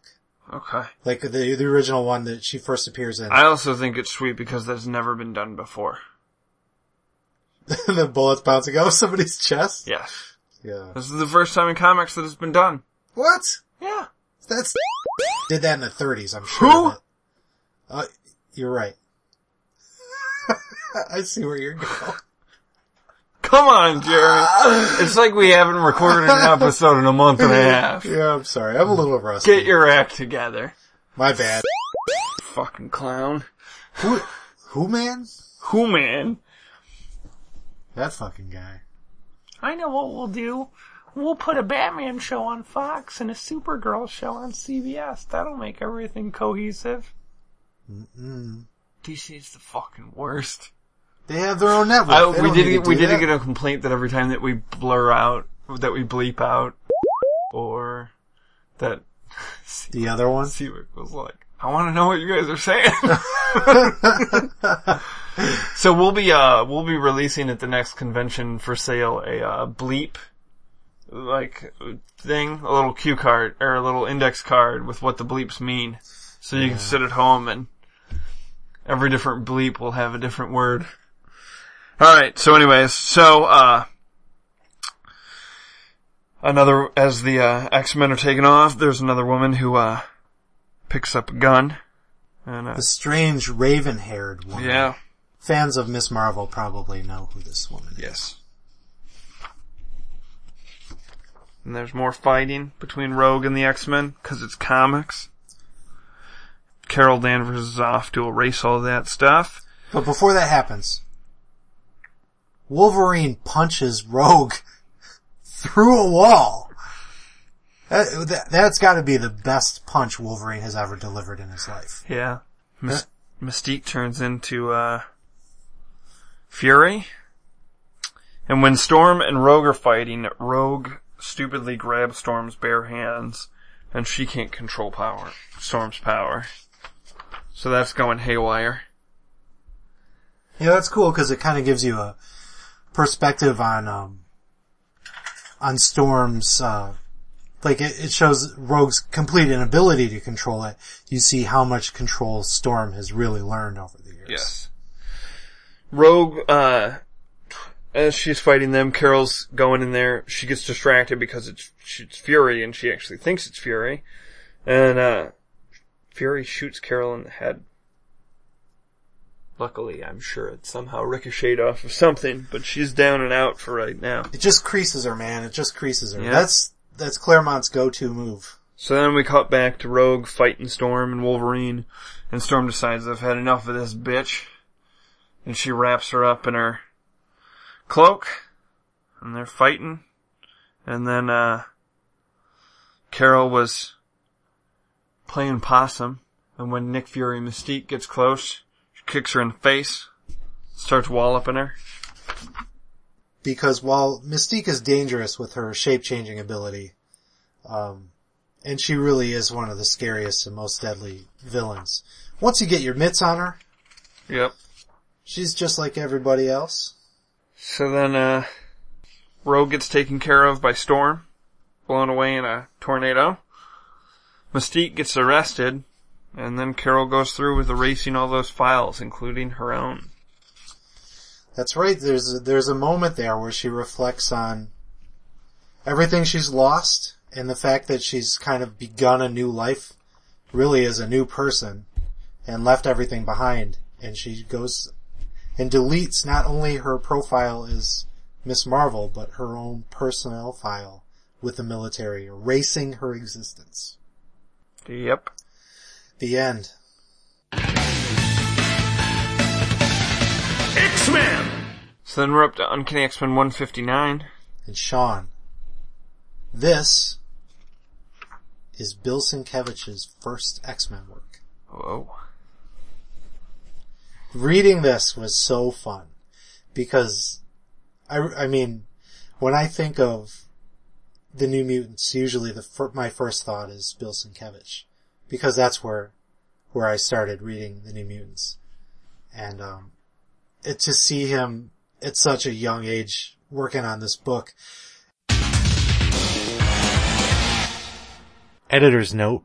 Just wanted to mention that Bill Sienkiewicz was only 24 years old when he drew this issue, and was already a seasoned veteran after drawing many issues of Moon Knight.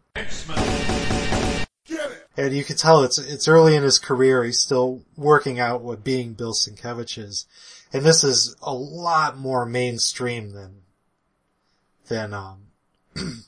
what he's doing by the time he's on Moon Knight and later in his Moon Knight run and what he's doing on the New Mutants. You almost wouldn't even recognize this as Sienkiewicz. Yeah. But it's still a good looking book, man. And there are some panels that look really funky, but there's other things like this little panel, Corsair, that, bleeds over the gutter into the next panel where he's kind of like holding his hand out and gesturing as he's talking. Apparently he talks with his hands. There's little acting moments in it that are so good, and facial expressions that are exaggerated and tons of spot blacks, and there are some funky panels and some weird facial proportions in some of them, but I think it's a very different looking book from what Cockrum was doing, but it fits this tale because this is the X-Men's first interaction with Dracula, and I really dug this book. Yeah.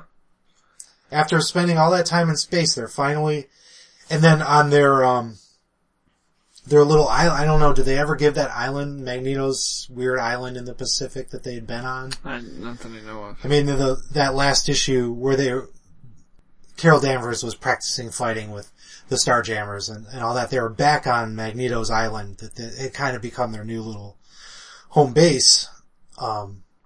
This is their first time back to New York again. Yes. And they've returned back to New York because, what's the situation? They heard from Misty Knight. They go to Misty Knight's apartment for some reason. I don't remember why.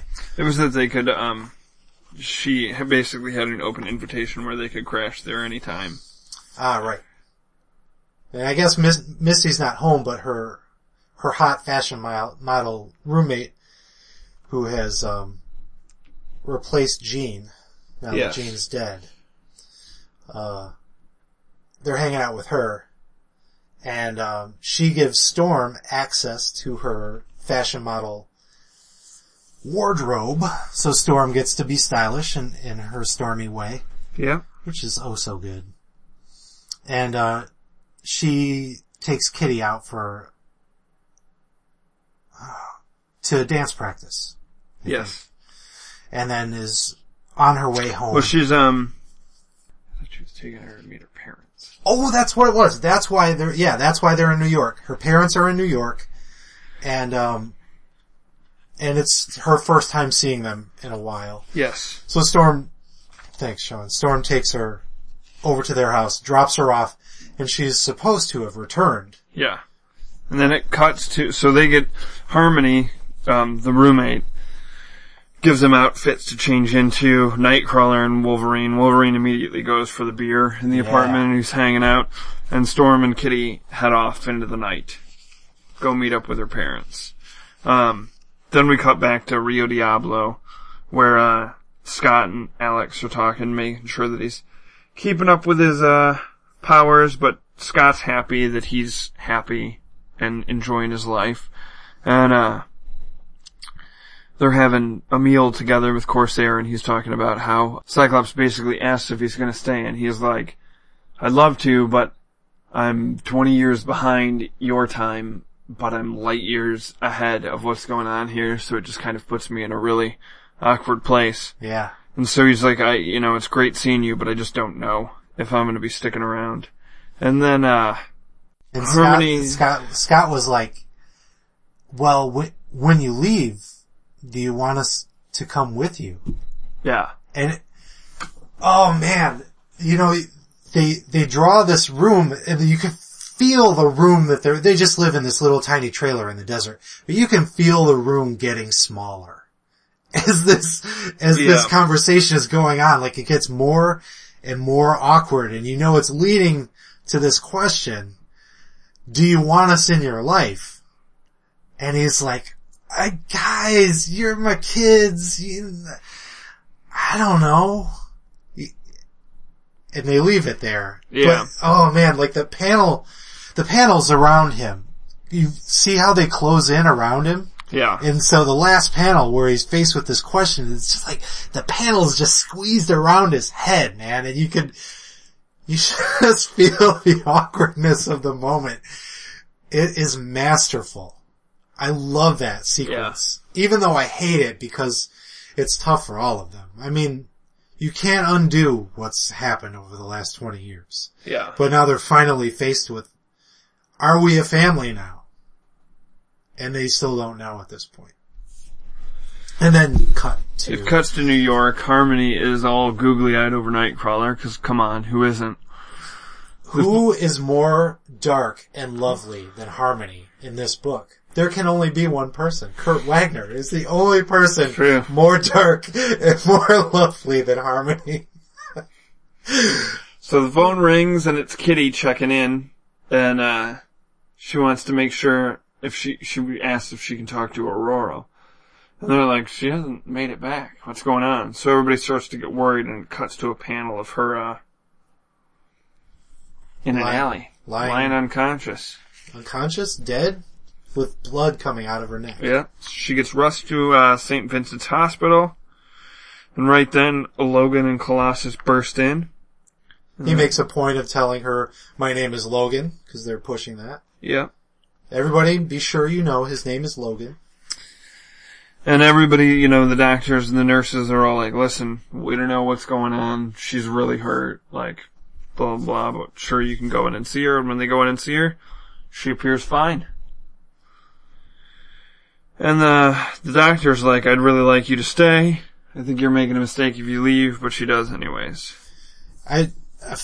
People listening aren't gonna know what I'm talking about, but these last two panels on the page, whose art does that look like to you? I don't want it to be a trick question, but that looks like, Golden to me. Like straight out of that Avengers annual. Yeah. Especially the last one. Yeah. With the sunglasses on that, or glasses on I can definitely see what you're talking about. That to me looks like Sienkiewicz. Yeah, then other stuff doesn't. Right. So it's like, I understand your point of him kind of finding out who he is. Mm-hmm. So, the X-Men take her back to the apartment. They put her in Misty's room. She's obviously going through some type of issues, but it's actually a transformation. Kitty shows up after the weekend with her parents. They explain that Aurora's not doing well. She goes into the room to see her. They don't think that she's gonna make it. Kitty opens up the windows, and Storm gasps and explains that she needs to close the curtains because the sunlight hurts. And it's at this point that Kitty sees Storm's face for the first time, and she looks like she's aged 40 years since the last time she saw her. And Kitty notices that she's got a scarf with a D on it. Given to her by, how does she put it? An admirer. It was a gift. Gift from an admirer, right. Yeah. So then, Kitty runs out of the room and she's crying and she asks Logan. Because Storm shoves her across the room when she presses her about what's happened to her. And Kitty asks where she was injured. And then it cuts to the night, and Aurora wakes up and she opens up the window. And it's Greg Turner standing in the window waiting for her. Our good friend and former guest, Greg Turner. Yes. Ladies and gentlemen, is indeed Dracula. The Lord of Darkness, Dracula. And now in his presence, Storm seems rejuvenated and much younger. Yes. And lovelier again. Kitty comes back, dressed up like Indiana Jones.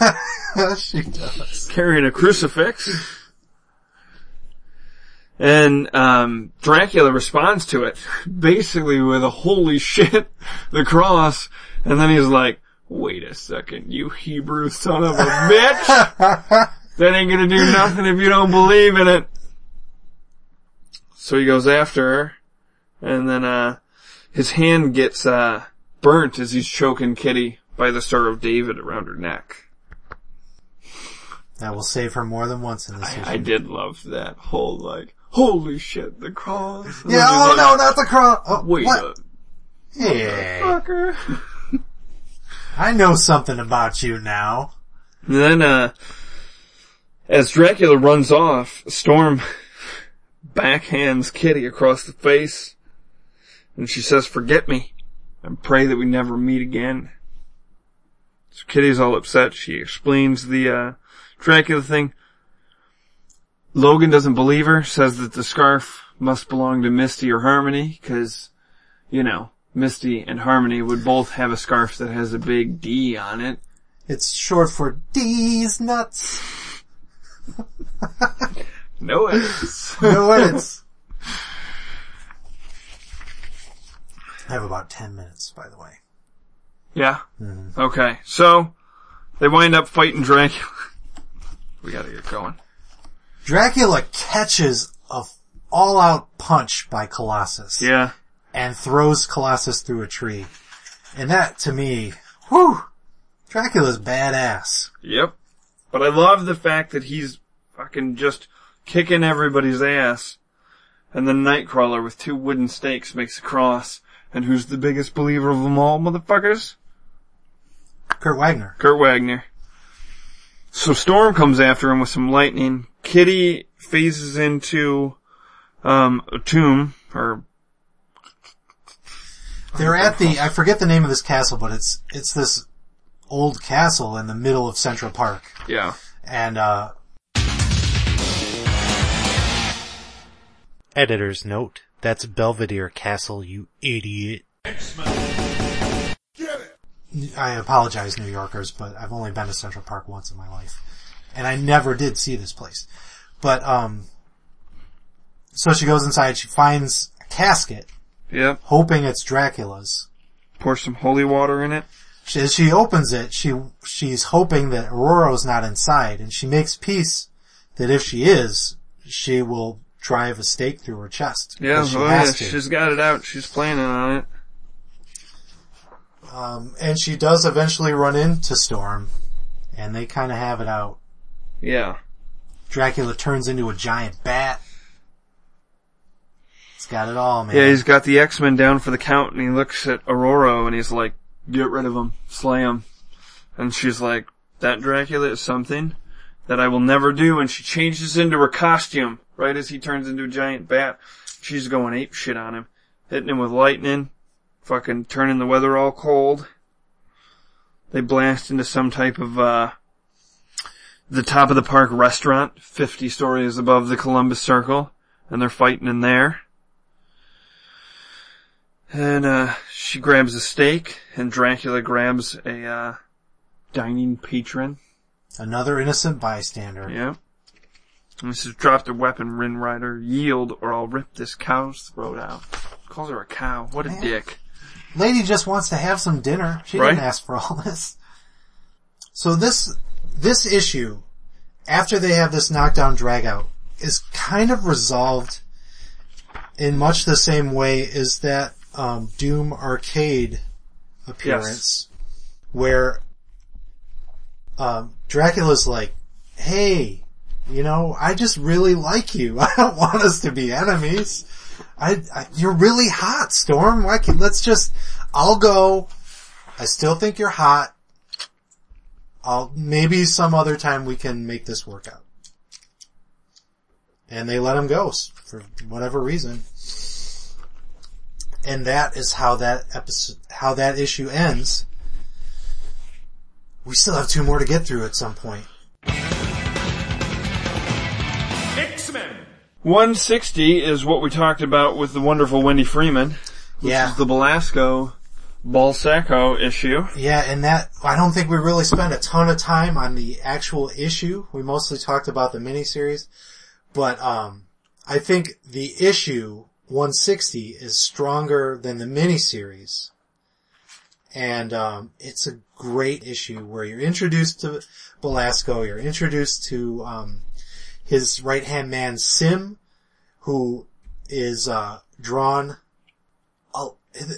There's a little bit of resemblance to Hellboy, and I never noticed it until I saw that Mike Mignola did the cover for this issue, the reprint for Classic X-Men. Okay. He did an awesome cover for it. And Sim, he looks like Hellboy, man. Yeah. Like, you can see Hellboy there. And when I saw that, I was like, holy shit. That's really cool. That's pretty sweet. Seek that image out and just tell me if I'm crazy. Yeah.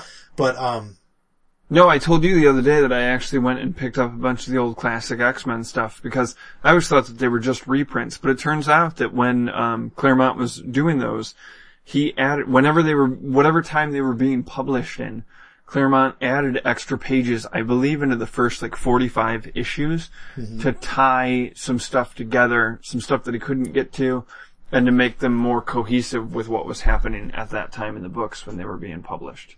So if you get an opportunity at a con or anything, and you're a big X-Men fan, to pick up any of the classic X-Men stuff, you should definitely do some research and give those issues a shot. yeah. And then find that Sim cover that Jerry's talking about. Plus all those have great covers because they have Art Adams covers, and it's really cool to see other artists' take on those. 160 is one of my favorite issues of all time. Really? It's high stakes, man. Yeah, I don't think it's an incredibly drawn issue or an incredible story, but it's really cool, and it just has that special place in my heart because of the timing and how I discovered it and all that. How did you discover it? Well, I read the miniseries first. Okay. And then I went back Oh, and right. finally found the issue think I in a remember. quarter bin or something. Whatever the 1988 equivalent of that would have been. Penny bin? Yeah. It was coverless.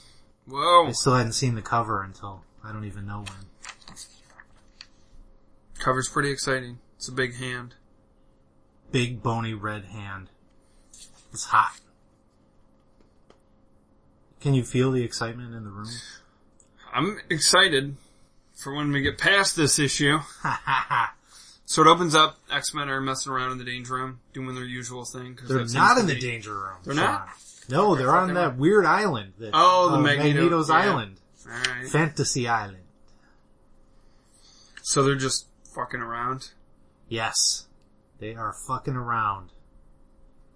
Ileana hears a voice. She goes towards it. Basically what happens is Ileana is kidnapped by Balsaco. Balsac, the return of Balsaco. and Kitty tries to chase her down, and she herself is teleported into Limbo, where she goes on an amazing adventure. She's felt up by a demonic Nightcrawler, and So it was a while ago that I read this issue, okay? And I read a recap today before I left work, cause, I could put work on hold for reading recaps, just to be prepared for the people who listen to this show. The groping Nightcrawler thing cracked me up when I read the recap. I know it shouldn't, but it was just like out of nowhere in like in the comic book it's like creepy. But in the recap it was just like, and then Kitty runs up to Nightcrawler because she's excited to see a familiar face, and he gropes her. And you're like, so then it's left to my imagination to what he did. And so it gets real fucking deviant real fast. I think it is really deviant. I always thought he grabbed her 13-year-old boob. But if you look at the hand placement when they cut back, I think he's reaching a little lower. No, it looks like a boob. She just lets it phase right through him. He did the classic, what Nightcrawler does in this scene is he basically just outstretches his arms like he's looking around for something, But it's dark. Yeah, we can't see where he's going. Yeah. I know a kid in middle school who used to walk around corners like that, Was his name Like, Sean? perpetually like he was going to fall. I'll have to remember that. So creepy Nightcrawler, he's pretty creepy, but it also makes me wonder if it's actually real Nightcrawler, and he's just like, this is my chance. We're in limbo. If I dirty myself up a bit. And then fortunately there just happened to be an actual creepy one that looked just like that. Yeah. So you got lucky. Whew! Crisis averted. Yeah. Turns out it wasn't worth it. It's like that Kitty Pryde A cup. Delightful. Felt like a bee because I only have 3 fingers. Oh, that's not funny. That's not funny. No? She's only 13 and a half years By old. now she's got to be 14 and a half. Maybe. Wow. I'd say he would go to hell for that, but he's already there. That's my favorite X-Man. Nightcrawler? Yeah. This one? If I had read this, yeah. If I had read this as a young child, this would have made a great impression on me. I would have been like, religion? And all about the boobs. Oh, so after she gets felt up, she trips over the skeleton or something, and she gets a nice upskirt on Belasco. Oh my god. Which has forever been immortalized by the great Baron Strucker on Twitter. That's right. So Kitty's having a bad day. She gets groped by her least favorite X-Men, right? Yes. He's still- she's terrified by he's Nightcrawler. still- And and she's this- just getting over it. This ain't gonna make it any better. No. And then this she is a big falls setback. face first into Balsaco's Balsaco. Yeah. Poor kid. And then she has her skeleton removed, which is one of the coolest parts of the book. She's encased in this big thing of crystal, and Belasco just pulls her entire skeleton out and has it wave back to her. That's true evil. That's some Sean. creepy That's shit. evil. Yeah. That's very Baron-esque of him. It was. What other cool shit happens? We meet Sim, Yep. who was cool. We talked about Sim. Did We we did. cover this issue already? I feel like we did. Me too. I really feel like we did. I feel like we might have talked to Wendy about the miniseries, but I think you and I might have discussed this issue. Right. Well, forget I said anything then. Things I thought were really cool as a kid when I read this were when, Wolverine comes across Colossus's dead body. And the hallway is all like, from Alien. Like when they go into the alien nest and the walls are all like a Geiger painting.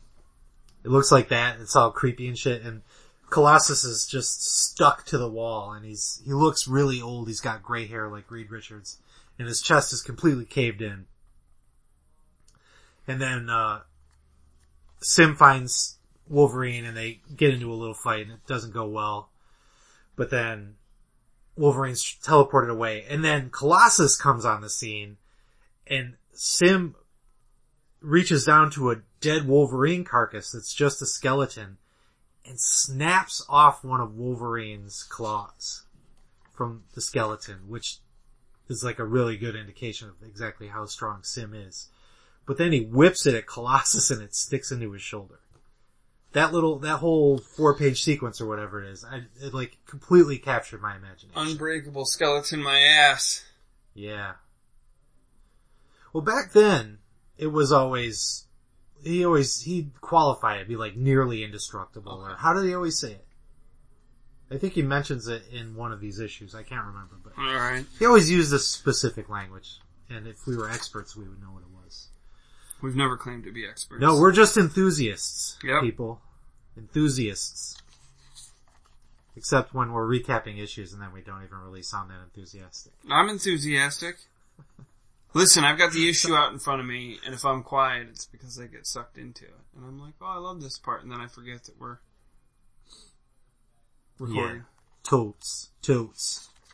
So, Illyana gets her Soul Stone necklace. And, she gets her first stone in it. Looks like there's 3 in there, man. Oh, there's 3 at the very end, yeah. Cause she gets 2 in the miniseries. Okay. So, cut to the end, they rescue her with the help of an aged Storm, who's the former friend of the demonic Nightcrawler, and they're the last 2 remaining members of the original X-Men, that we know of at this point.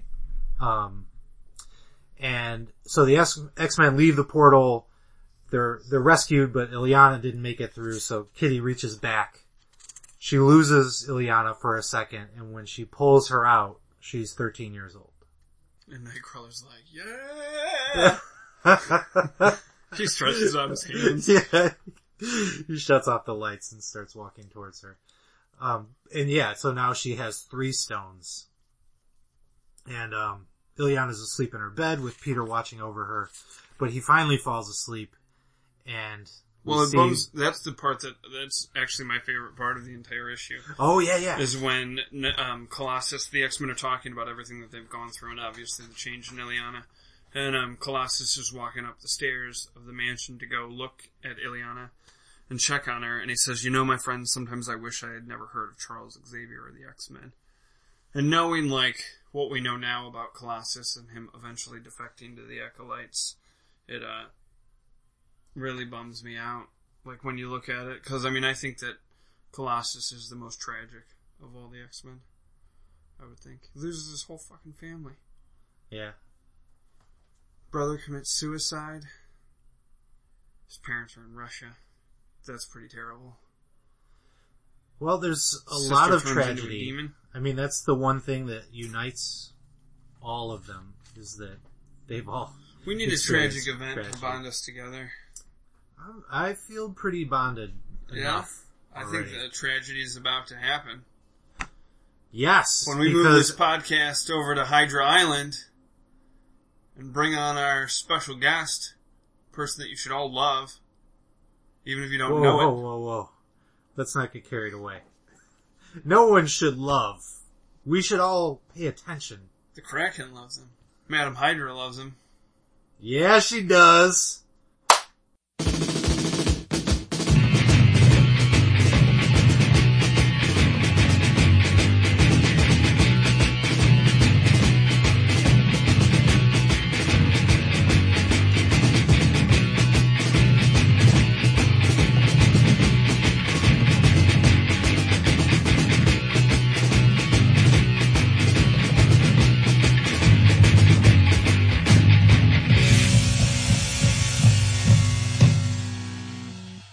So we're here now from Hydra Island to discuss, in his words, the greatest issue of Uncanny X-Men to ever be written. If it was written the correct way. The way that it actually happened. Cool. So we're here with a live interview with the one, the only, the true leader of Hydra, Baron V. Strucker. Thank you. Danke. I assure you, the pleasure is entirely yours.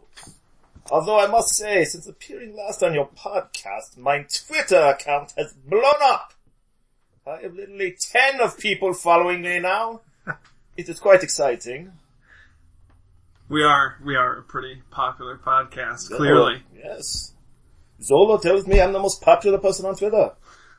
Alright, well before we get into the Zola nonsense too much, we'd actually like to discuss what we're here to talk about, which is Uncanny X-Men number 161. Before we begin the discussion on the only X-Men issue worth reading, I would like to read a letter from one of your listeners. Oh!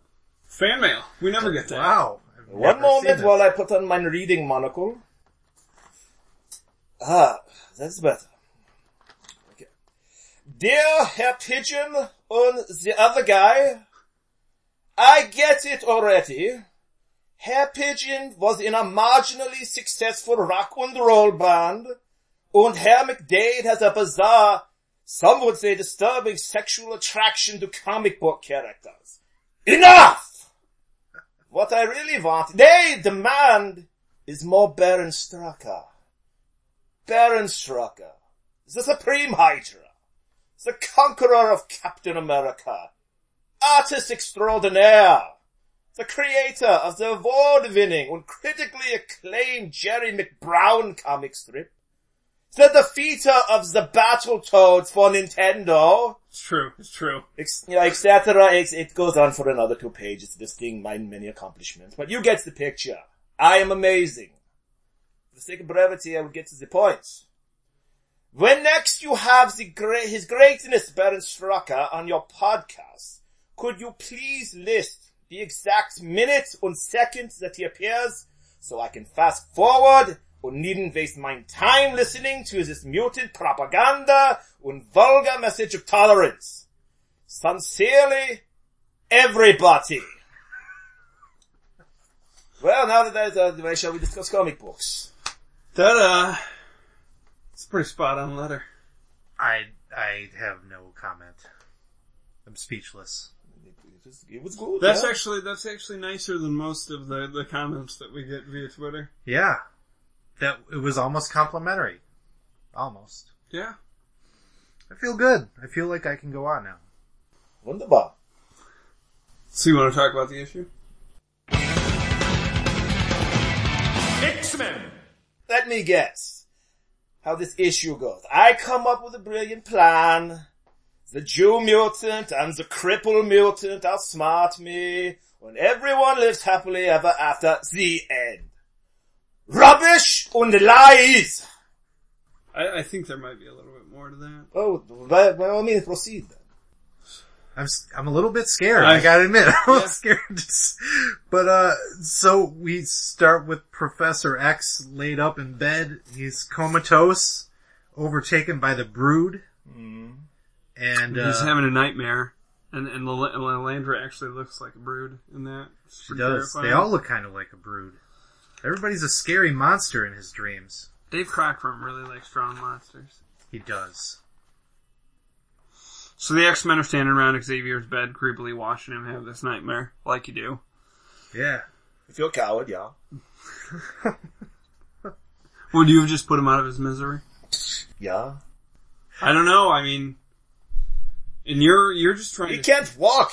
You're just trying He's to... useless. You're trying to steal gold in this issue. But now, in comic books now, the Red Skull... Some would argue, true leader of Hydra. Schmidt. Schmidt was a bellboy. I am a baron. He took Xavier's body and cut out his brain and now he has telepathic powers. What do you have? Twitter account? I have my own genius. I need not steal a mutant's powers. Fair point. Checkmate. So, everybody wanders off from Xavier's room. Scott's out on a balcony of the place they're at, which is that still? Yeah, they're still on still at Magneto's weird looking base. Why leave, ever? It's awesome. Yeah. And, he's pretty upset about the, Daily Bugle doing a story about everything that went wrong with their Pentagon attack and how the X-Men are implicated in it. Yeah, and he lets Storm know that she's a complete idiot. Yep. And that she should have consulted him before hatching this harebrained scheme. Which, Baron, I mean, come on. You kind of have to give Cyclops credit there, because who wants to put a woman in charge? Would you put a woman in charge of Hydra? Why are you doing this, Sean? Why are you destroying us? Only if they're under supervision.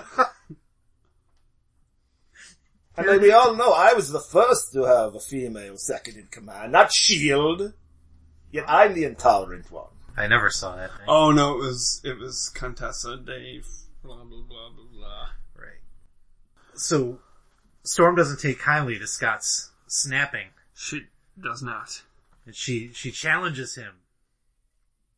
I would Says, not. I'm the leader, not you. And he's all, well, maybe I should be the leader. Maybe I should take the mantle back. And then you think it's on. But then Storm just walks away.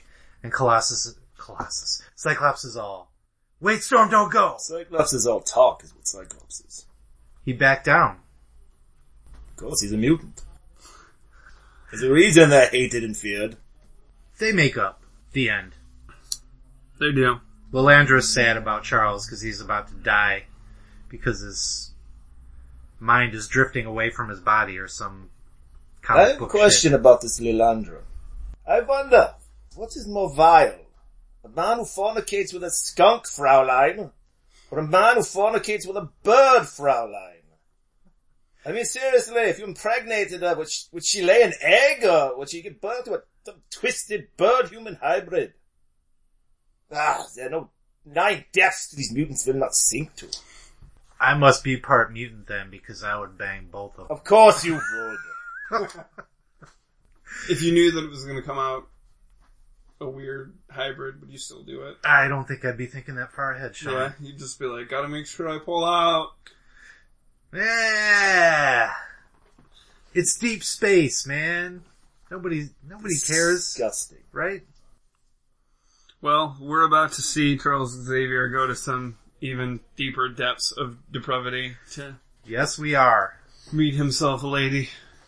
So in Xavier's comatose state, as Lilandra's sitting over his body crying, He starts thinking about another woman. yeah, he starts dreaming about his time in the city of Haifa. That's right. So we see a Charles walking in his sweet pseudo Indiana Jones getup. He's like the military virgin.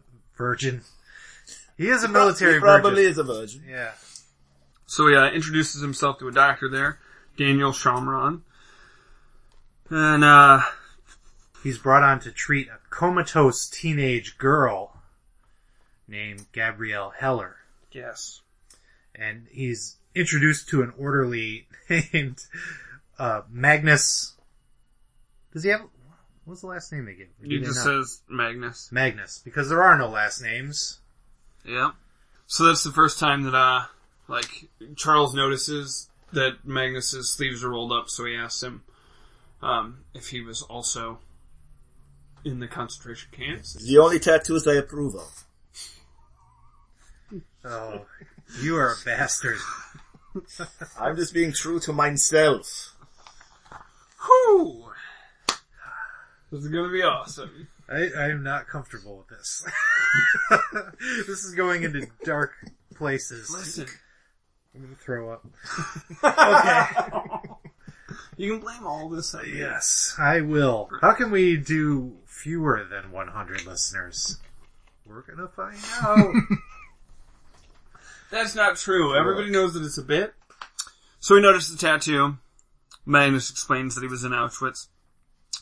He explains to Charles that he doesn't have any family anymore.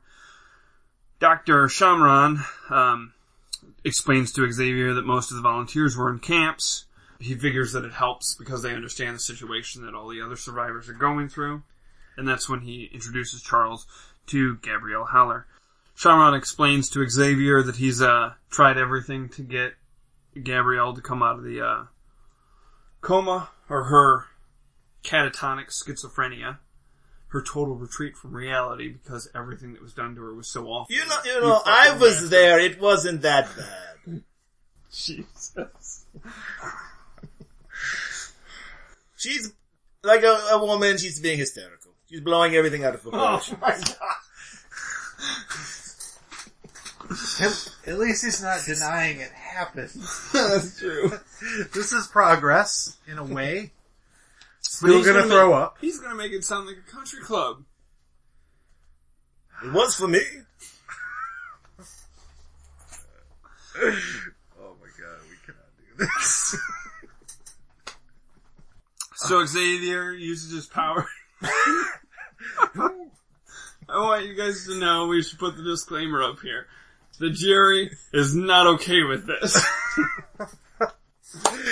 And the only reason Jerry has agreed to this is because he understands that his partner in the Great Expectations podcast has a very disturbed sense of humor.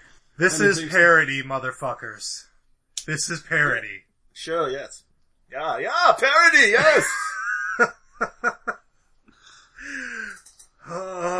So Xavier enters Gabrielle's mind. The first awful thing that Xavier's gonna enter. Oh no. Oh no. Charles!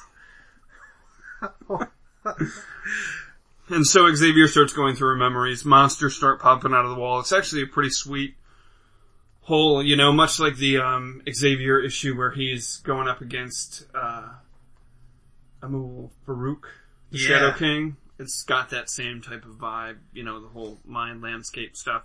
And then he goes into our memories of the concentration camp, which are pretty fucking terrifying, as they would be, you country club loving bastard. Sean, the splash of this Nazi monster looks really familiar to me, and I can't place where I've seen it before. A good friend of ours from the shop told me that it's from American Werewolf in London, where the main character is in a hospital bed and he's having nightmares that Nazis come in and shoot up the place and they all have monster faces. Oh shit, that's right. That is exactly what it was. There's my dad took my older brothers to see American Werewolf in London. And he threw up. Yes. Yes. You know I knew that? Because I've told this story like 3 times. On the last episode. The last episode? Well, that was episode that we already... The last... We're talking about American Werewolf in London a lot. Yeah, well, it's a great movie. Never seen it. So, it shows... Those are some pretty fucking scary monsters. And, says that Gabrielle was dragged before the Commandant, who points a magic wand at her, chants an obscene spell. Nightcrawler from Limbo would approve. He would. And transforms her into solid gold. Solid gold. I tried to find a solid that gold. That old bitch. I couldn't find any good solid gold. That gold bitch. That gold bitch.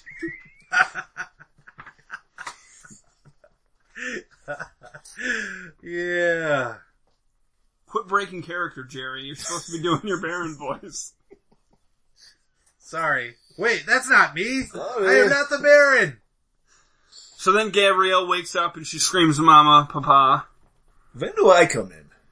We're getting there. Okay. You gotta have we gotta ramp it up. Okay. So, they form this awesome threesome. And they grow very close. But Gabrielle's got something in mind for Professor X. And he decides something so wrong must be right. So he bangs the shit out of this teenage girl that's been comatose for 8 years or whatever it is. And who's hurt by it? Sean? Right? Right? I think we learn in this issue who the real villain is. Charles Xavier. Yeah. Yeah. That's the way it's going. So, actually, he hasn't slept with her yet.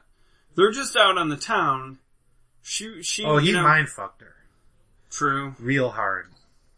Oh my god, yeah, you're right. No, because they're having this chat, right?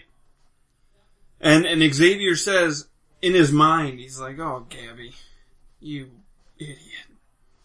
I'm ad-libbing the idiot part. You believe you're in love with me, but you aren't. Not really, and yet your need to love and be loved is as genuine and as great as my own. So Xavier's basically like, you're not in the right headspace. Getting ready to kick it to the curb. But I just wanna be loved too. Doesn't everybody want, even the Baron wants to be loved. I am loved.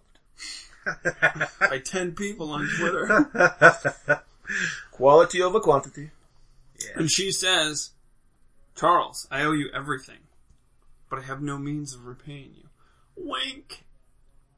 Yeah. Bring Say that this. unibrow over here, baby. And she goes to kiss him, and Xavier in his head is like, I should not do this. But if it makes us both happy and brings us the solace we seek, then what is the harm? And right as you turn the page, they get blown to holy hell by a bunch of Hydra goons. Way to fucking cock block him, man. That's what I do. He's trying to save Charles from a terrible mistake. Yep. Is that... Baron's the real hero here. He's like, I Charles, am the real. I've been trying to tell you this. you're a woman's rights activist. You're like, get away from her, you bald Really? creep. It creeps. Cretin. Send your goons after her. So they start shooting the place to holy hell. Xavier's like, gotta keep her alive because this was going somewhere. Yeah. So he shoves her behind a truck, but he takes a bullet that grazes his forehead. Typical Claremont. We've seen this a lot lately. Claremont loves shooting people right near the face. How long have we been recording, Jerry? Too long. That is a long time for your daughter to be sitting outside in a comic shop on a Wednesday, unsupervised. I told her not to leave with any creepy guys. They're all creepy guys. Yeah. She was like, but some creepy guys are good guys. And I was like, not all of them. She's like, what about your friend Sean that you always record stuff with? Never go anywhere He's with the Sean. worst. If he had mental powers, it'd be exactly like Xavier. If he calls you Gabrielle, you punch him in the nuts and run. So the Hydra goons grab her and take off in their little ship, and out of nowhere, nuts and bolts everywhere get pulled apart. And Charles looks up on the roof and he's like, son of a bitch, Magnus. Look at that guy go. Not cool. He must be a mutant. Oh, we never mentioned that, Magnus's mind is closed to Charles. Yeah. Which Otherwise, he probably would have fucked him too. He probably would have. And, I think that was another thing that I thought was a little lame about the story, because what the hell does he need the helmet for? It's true. I mean, he's always been resistant to mind probes. And Professor X is still pretty young here. But, man, he should be able to penetrate that skull. Yeah. Charles basically asked Magnus if it was necessary to slaughter those Hydra goons. How do you feel about that? Completely unnecessary. Gratuitous. Do you mourn the loss of soldiers, or are they just kind of like fodder to you? Well, they're cannon fodder, but the plane! Those things cost money. As far as the soldiers, though, I mean, that's good news, because, I mean, Yeah, well, how many? yeah, There were like 8 guys there, right? So now you'll have 16 guys. They're not following me on Twitter, I don't care. For every one that Magnus cuts down, 2 will take their place. Clever. Thank you. So, they come out and explain Dr. Dan. Dr. Dan, we know who you mean. You guys know who I mean. He comes up, and he explains to Charles that they've got a prisoner, but he doesn't speak English. And Charles is like, don't worry, I got this. I'll inappropriately enter his mind, which is something from X-Men #1 that I've sworn not to do. I got this. Although I suppose this happens before X-Men #1. Yes, it does. Charles Xavier was kind of a dick. He was kind of a dick, and But at we've least come he- to terms with it, At though. least he was never in love with Jean Grey. Woo! Glad he dodged that bullet. Sean, So I then, think somebody's mind fucked you. so then, Because he had a massive... Oh, I promised I wouldn't do it. I blocked that out of my memory. Me too. So, Xavier, it cuts to this pretty sweet scenery of your outdoor base. Got a waterfall, a couple of Hydra trucks, some tents for the goons. That's nice. That's some James Bond villain-esque shit, man. Yeah. You're inside underneath that waterfall, polishing your Satan's claw. Yeah, the Satan's Claw. I believe this is the debut of Satan's Claw, if I'm not incorrect. I like these bug-eyed helmets on the Hydra Yeah. ones. You gotta bring those back, man. How's the visibility in those things? I don't know, I don't wear them. Is there a better logo in the Marvel Universe than the Hydra logo? There is not. Nine. So basically, you kidnapped Gabrielle Haller because you wanted her to lead you to some Nazi gold. So they found some gold somewhere in a mountain. Some gold, yeah. Nazi gold. And, Xavier and Magnus have pulled these aren't the stormtroopers you're looking for, and dressed as Hydra goons. And they've snuck in, and they see you, doing a pretty sweet jig on top of that Yeah, pile well, of you gold. know, Hydra doesn't run on good thoughts. You need money. It's clear that Hydra does not run on good thoughts. That's not a surprise. Depending where you're coming from. So, Charles and Magnus grab Gabrielle Haller. You notice, right? So you're like, Course. kill him. And Everybody did you get him. also notice his mind tricks do not work on me either? Sign of the superior man. True. Take that, Xavier. And Johann Schmidt. And Schmidt. Yeah, thank you for bringing that up. Schmidt couldn't do anything to me now. Now is the time for Strucker. Forget this X-Men Access, whatever the shit it is. So then, Xavier, as he's hiding out with Gabrielle while Magnus is doing his thing and kicking some Hydra ass, he, telepathically makes the Hydra soldiers not see him, which is pretty sweet. And then he gets them to start fighting each other, thinking that they're Charles and Magnus. So, Gabrielle, unfortunately, during all this, has gone back into shock. That's not very nice of you. Like a Fraulein. And then all of a sudden, Baron pops around the corner. He's got that goddamn Satan's claw. BAM! Satan claw in your face! But then, Satan claw is not, you weren't thinking ahead, buddy. You're like, I got this metal Satan's claw. I'm gonna go punch Magneto in the face. And what does he do? Crushes your hand inside the Satan's claw, tosses you aside like a little rag. Aha! Proof that these are all lies! Apparently the Jutant uses his powers of magnetism to crush my hand inside my Satan's claw. Then he buries me in a cave. Not before stereotypically taking the gold, I might add. Yet here I am, alive and well. Does my hand look mangled to you, Herr Pigeon? It does not. The only thing mangled I see are those pathetic twigs that Xavier calls his legs. I chalk up all this nonsense to merely a fever dream by that bald buffoon Xavier. Strucker never loses. The Harlem Globetrotters are envious of my winning percentage. Pete, get done with this story already. Sorry. Alright. So, after all those lies are done, we have Xavier. He wakes up. And he's thinking about Gabby. Luckily he doesn't say it out loud, because that would have really cramped his style with the whole Lilandra hooking up there. So everybody's all super excited that Xavier's woken up. They have a great feast. And then Deathbird shows up. And she takes out the whole damn team. And the Brood are revealed. And so now they have new hosts. All the X-Men. And Corsair. Lilandra. Everybody. Everybody. And worth mentioning that, for this special dinner party at the end, everybody's got a new costume.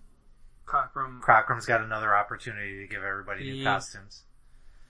Space loves Pirate. giving people So costumes. apparently, in this issue, we had a reference to Indiana Jones, Star Wars, Aliens, and an American werewolf in London. Is Claremont capable of coming up with anything original? Yes? Very much so. Yeah. He just is influenced Or are they just homages? Is that it? things that he loves. Tributes. Great things. Now that that is taken care of, I would like to discuss a real injustice. A true crime. An abomination. Of course I speak of Jerry McDade. Or more precisely, Jerry McDade's jam pieces. For the sake of the listeners who do not know what a jam piece is, could you elaborate, Herr McDade? Go on. You have one sheet of paper that you have a bunch of artists draw on together. In harmony. And Like how, ebony and ivory. and how long have you been doing this? I don't know, 3 years? Excellent. Now, dear listener, I'm sure you're thinking, of course Jerry must have a Baron Strucker sketch by now. 9! McDade has an entire page dedicated to something called Micronauts, yet 9 Strucker. What in the blue blazes a Micronaut? Herr McDade even has a sketch of Baron Zemo. Zemo, the man with a pig ski mask glued to his face. The imbecile that can't even kill Captain America with a rocket. And yet still 9 Strucker. This cannot stand. So today I offer you, Herr McDade, a challenge. We put America's much vaunted idea of democracy to the test and let the listeners decide whether you get a Baron Strucker sketch or not. Now how do we do this? It's quite simple. On the Great Expectation Twitter page, we will have 2 tweets. One saying, yes, I am a hero and believe it is a travesty that Herr McDade does not have a Baron Strucker sketch yet. Please rectify this mistake.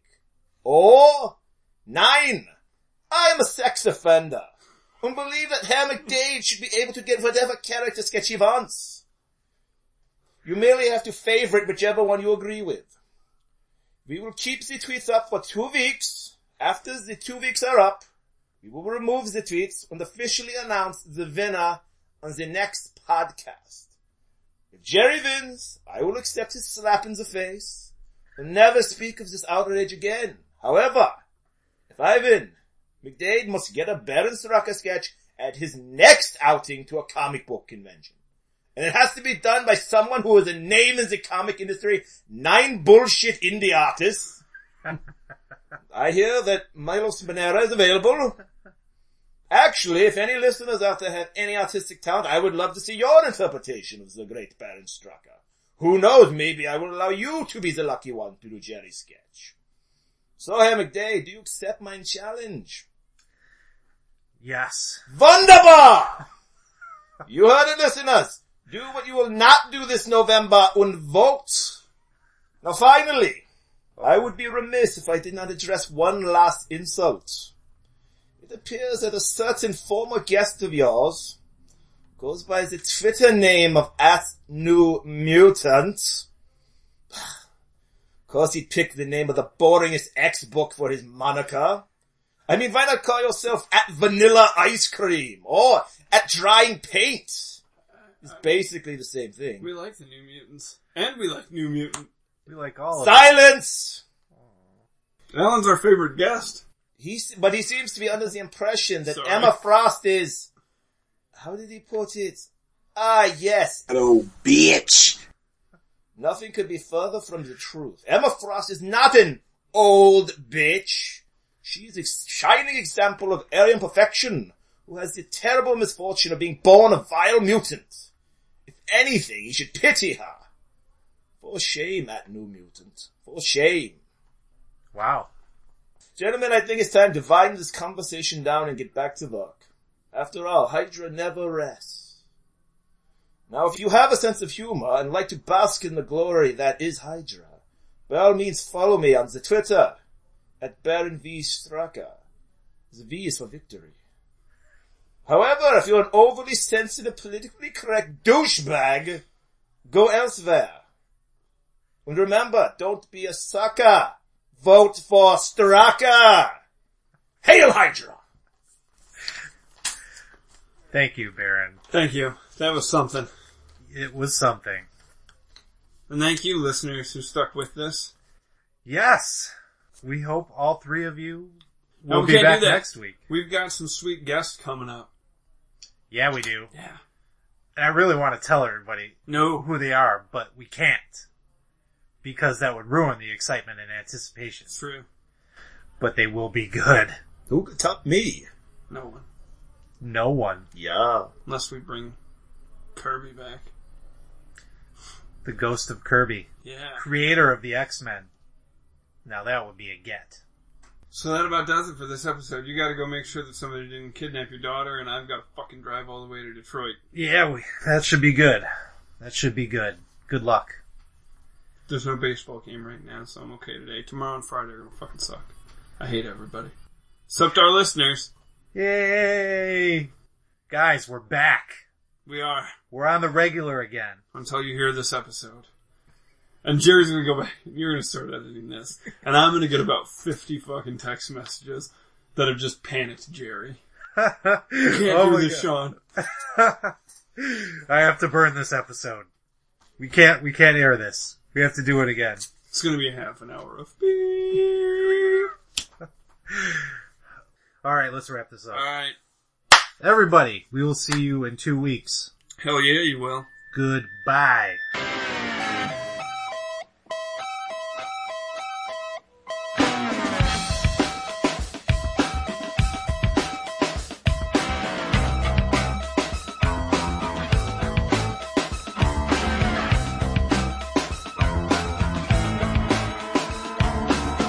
You put yourself in stupid places. Yes, I think you know it's true. Situations where it's easy to look down on you. Think you like to be the victim. Think you like to be in pain. I think you make yourself the victim almost every single day. You do what you do. You say what you say. You try to be everything to everyone. You know all the right people. You play all the right games. You always try to be everything to everyone. Yeah, you do it again. You always do it again.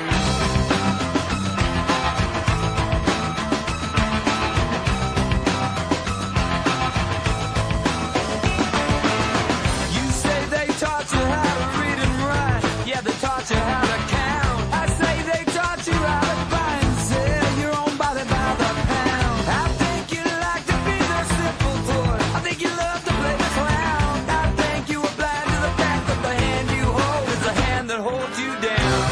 You do what you do. Yeah, you say what you say. You always try to be everything to everyone. You know all the right people. You play all the right games. You always try to be everything to everyone. Spin around and fall down. Do it again. Yeah, you stumble and fall. Yeah, why won't you ever learn? Spin around and fall down. Do it again. Yeah, you stumble and I wonder if you will ever learn. Yeah, why won't you ever learn? Come on, now do that stupid dance to me.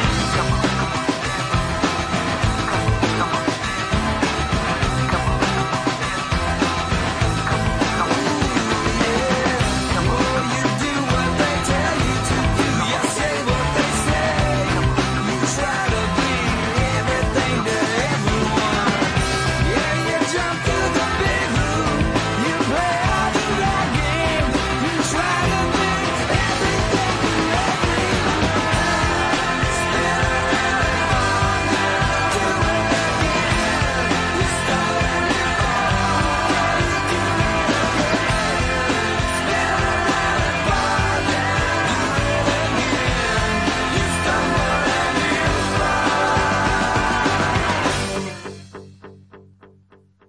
It's every episode. I put him closest to the mic. I'll just get right here. That's better. Get really down to the business. Jerry, pull your dick out. You ready? You ready? You ready to sit silently in the background? Nobody ever listens to that part. That's the thing that pisses me off. Some people do. Nobody listens to the music. This episode has been brought to you by Cry for the Moon Productions. Cry for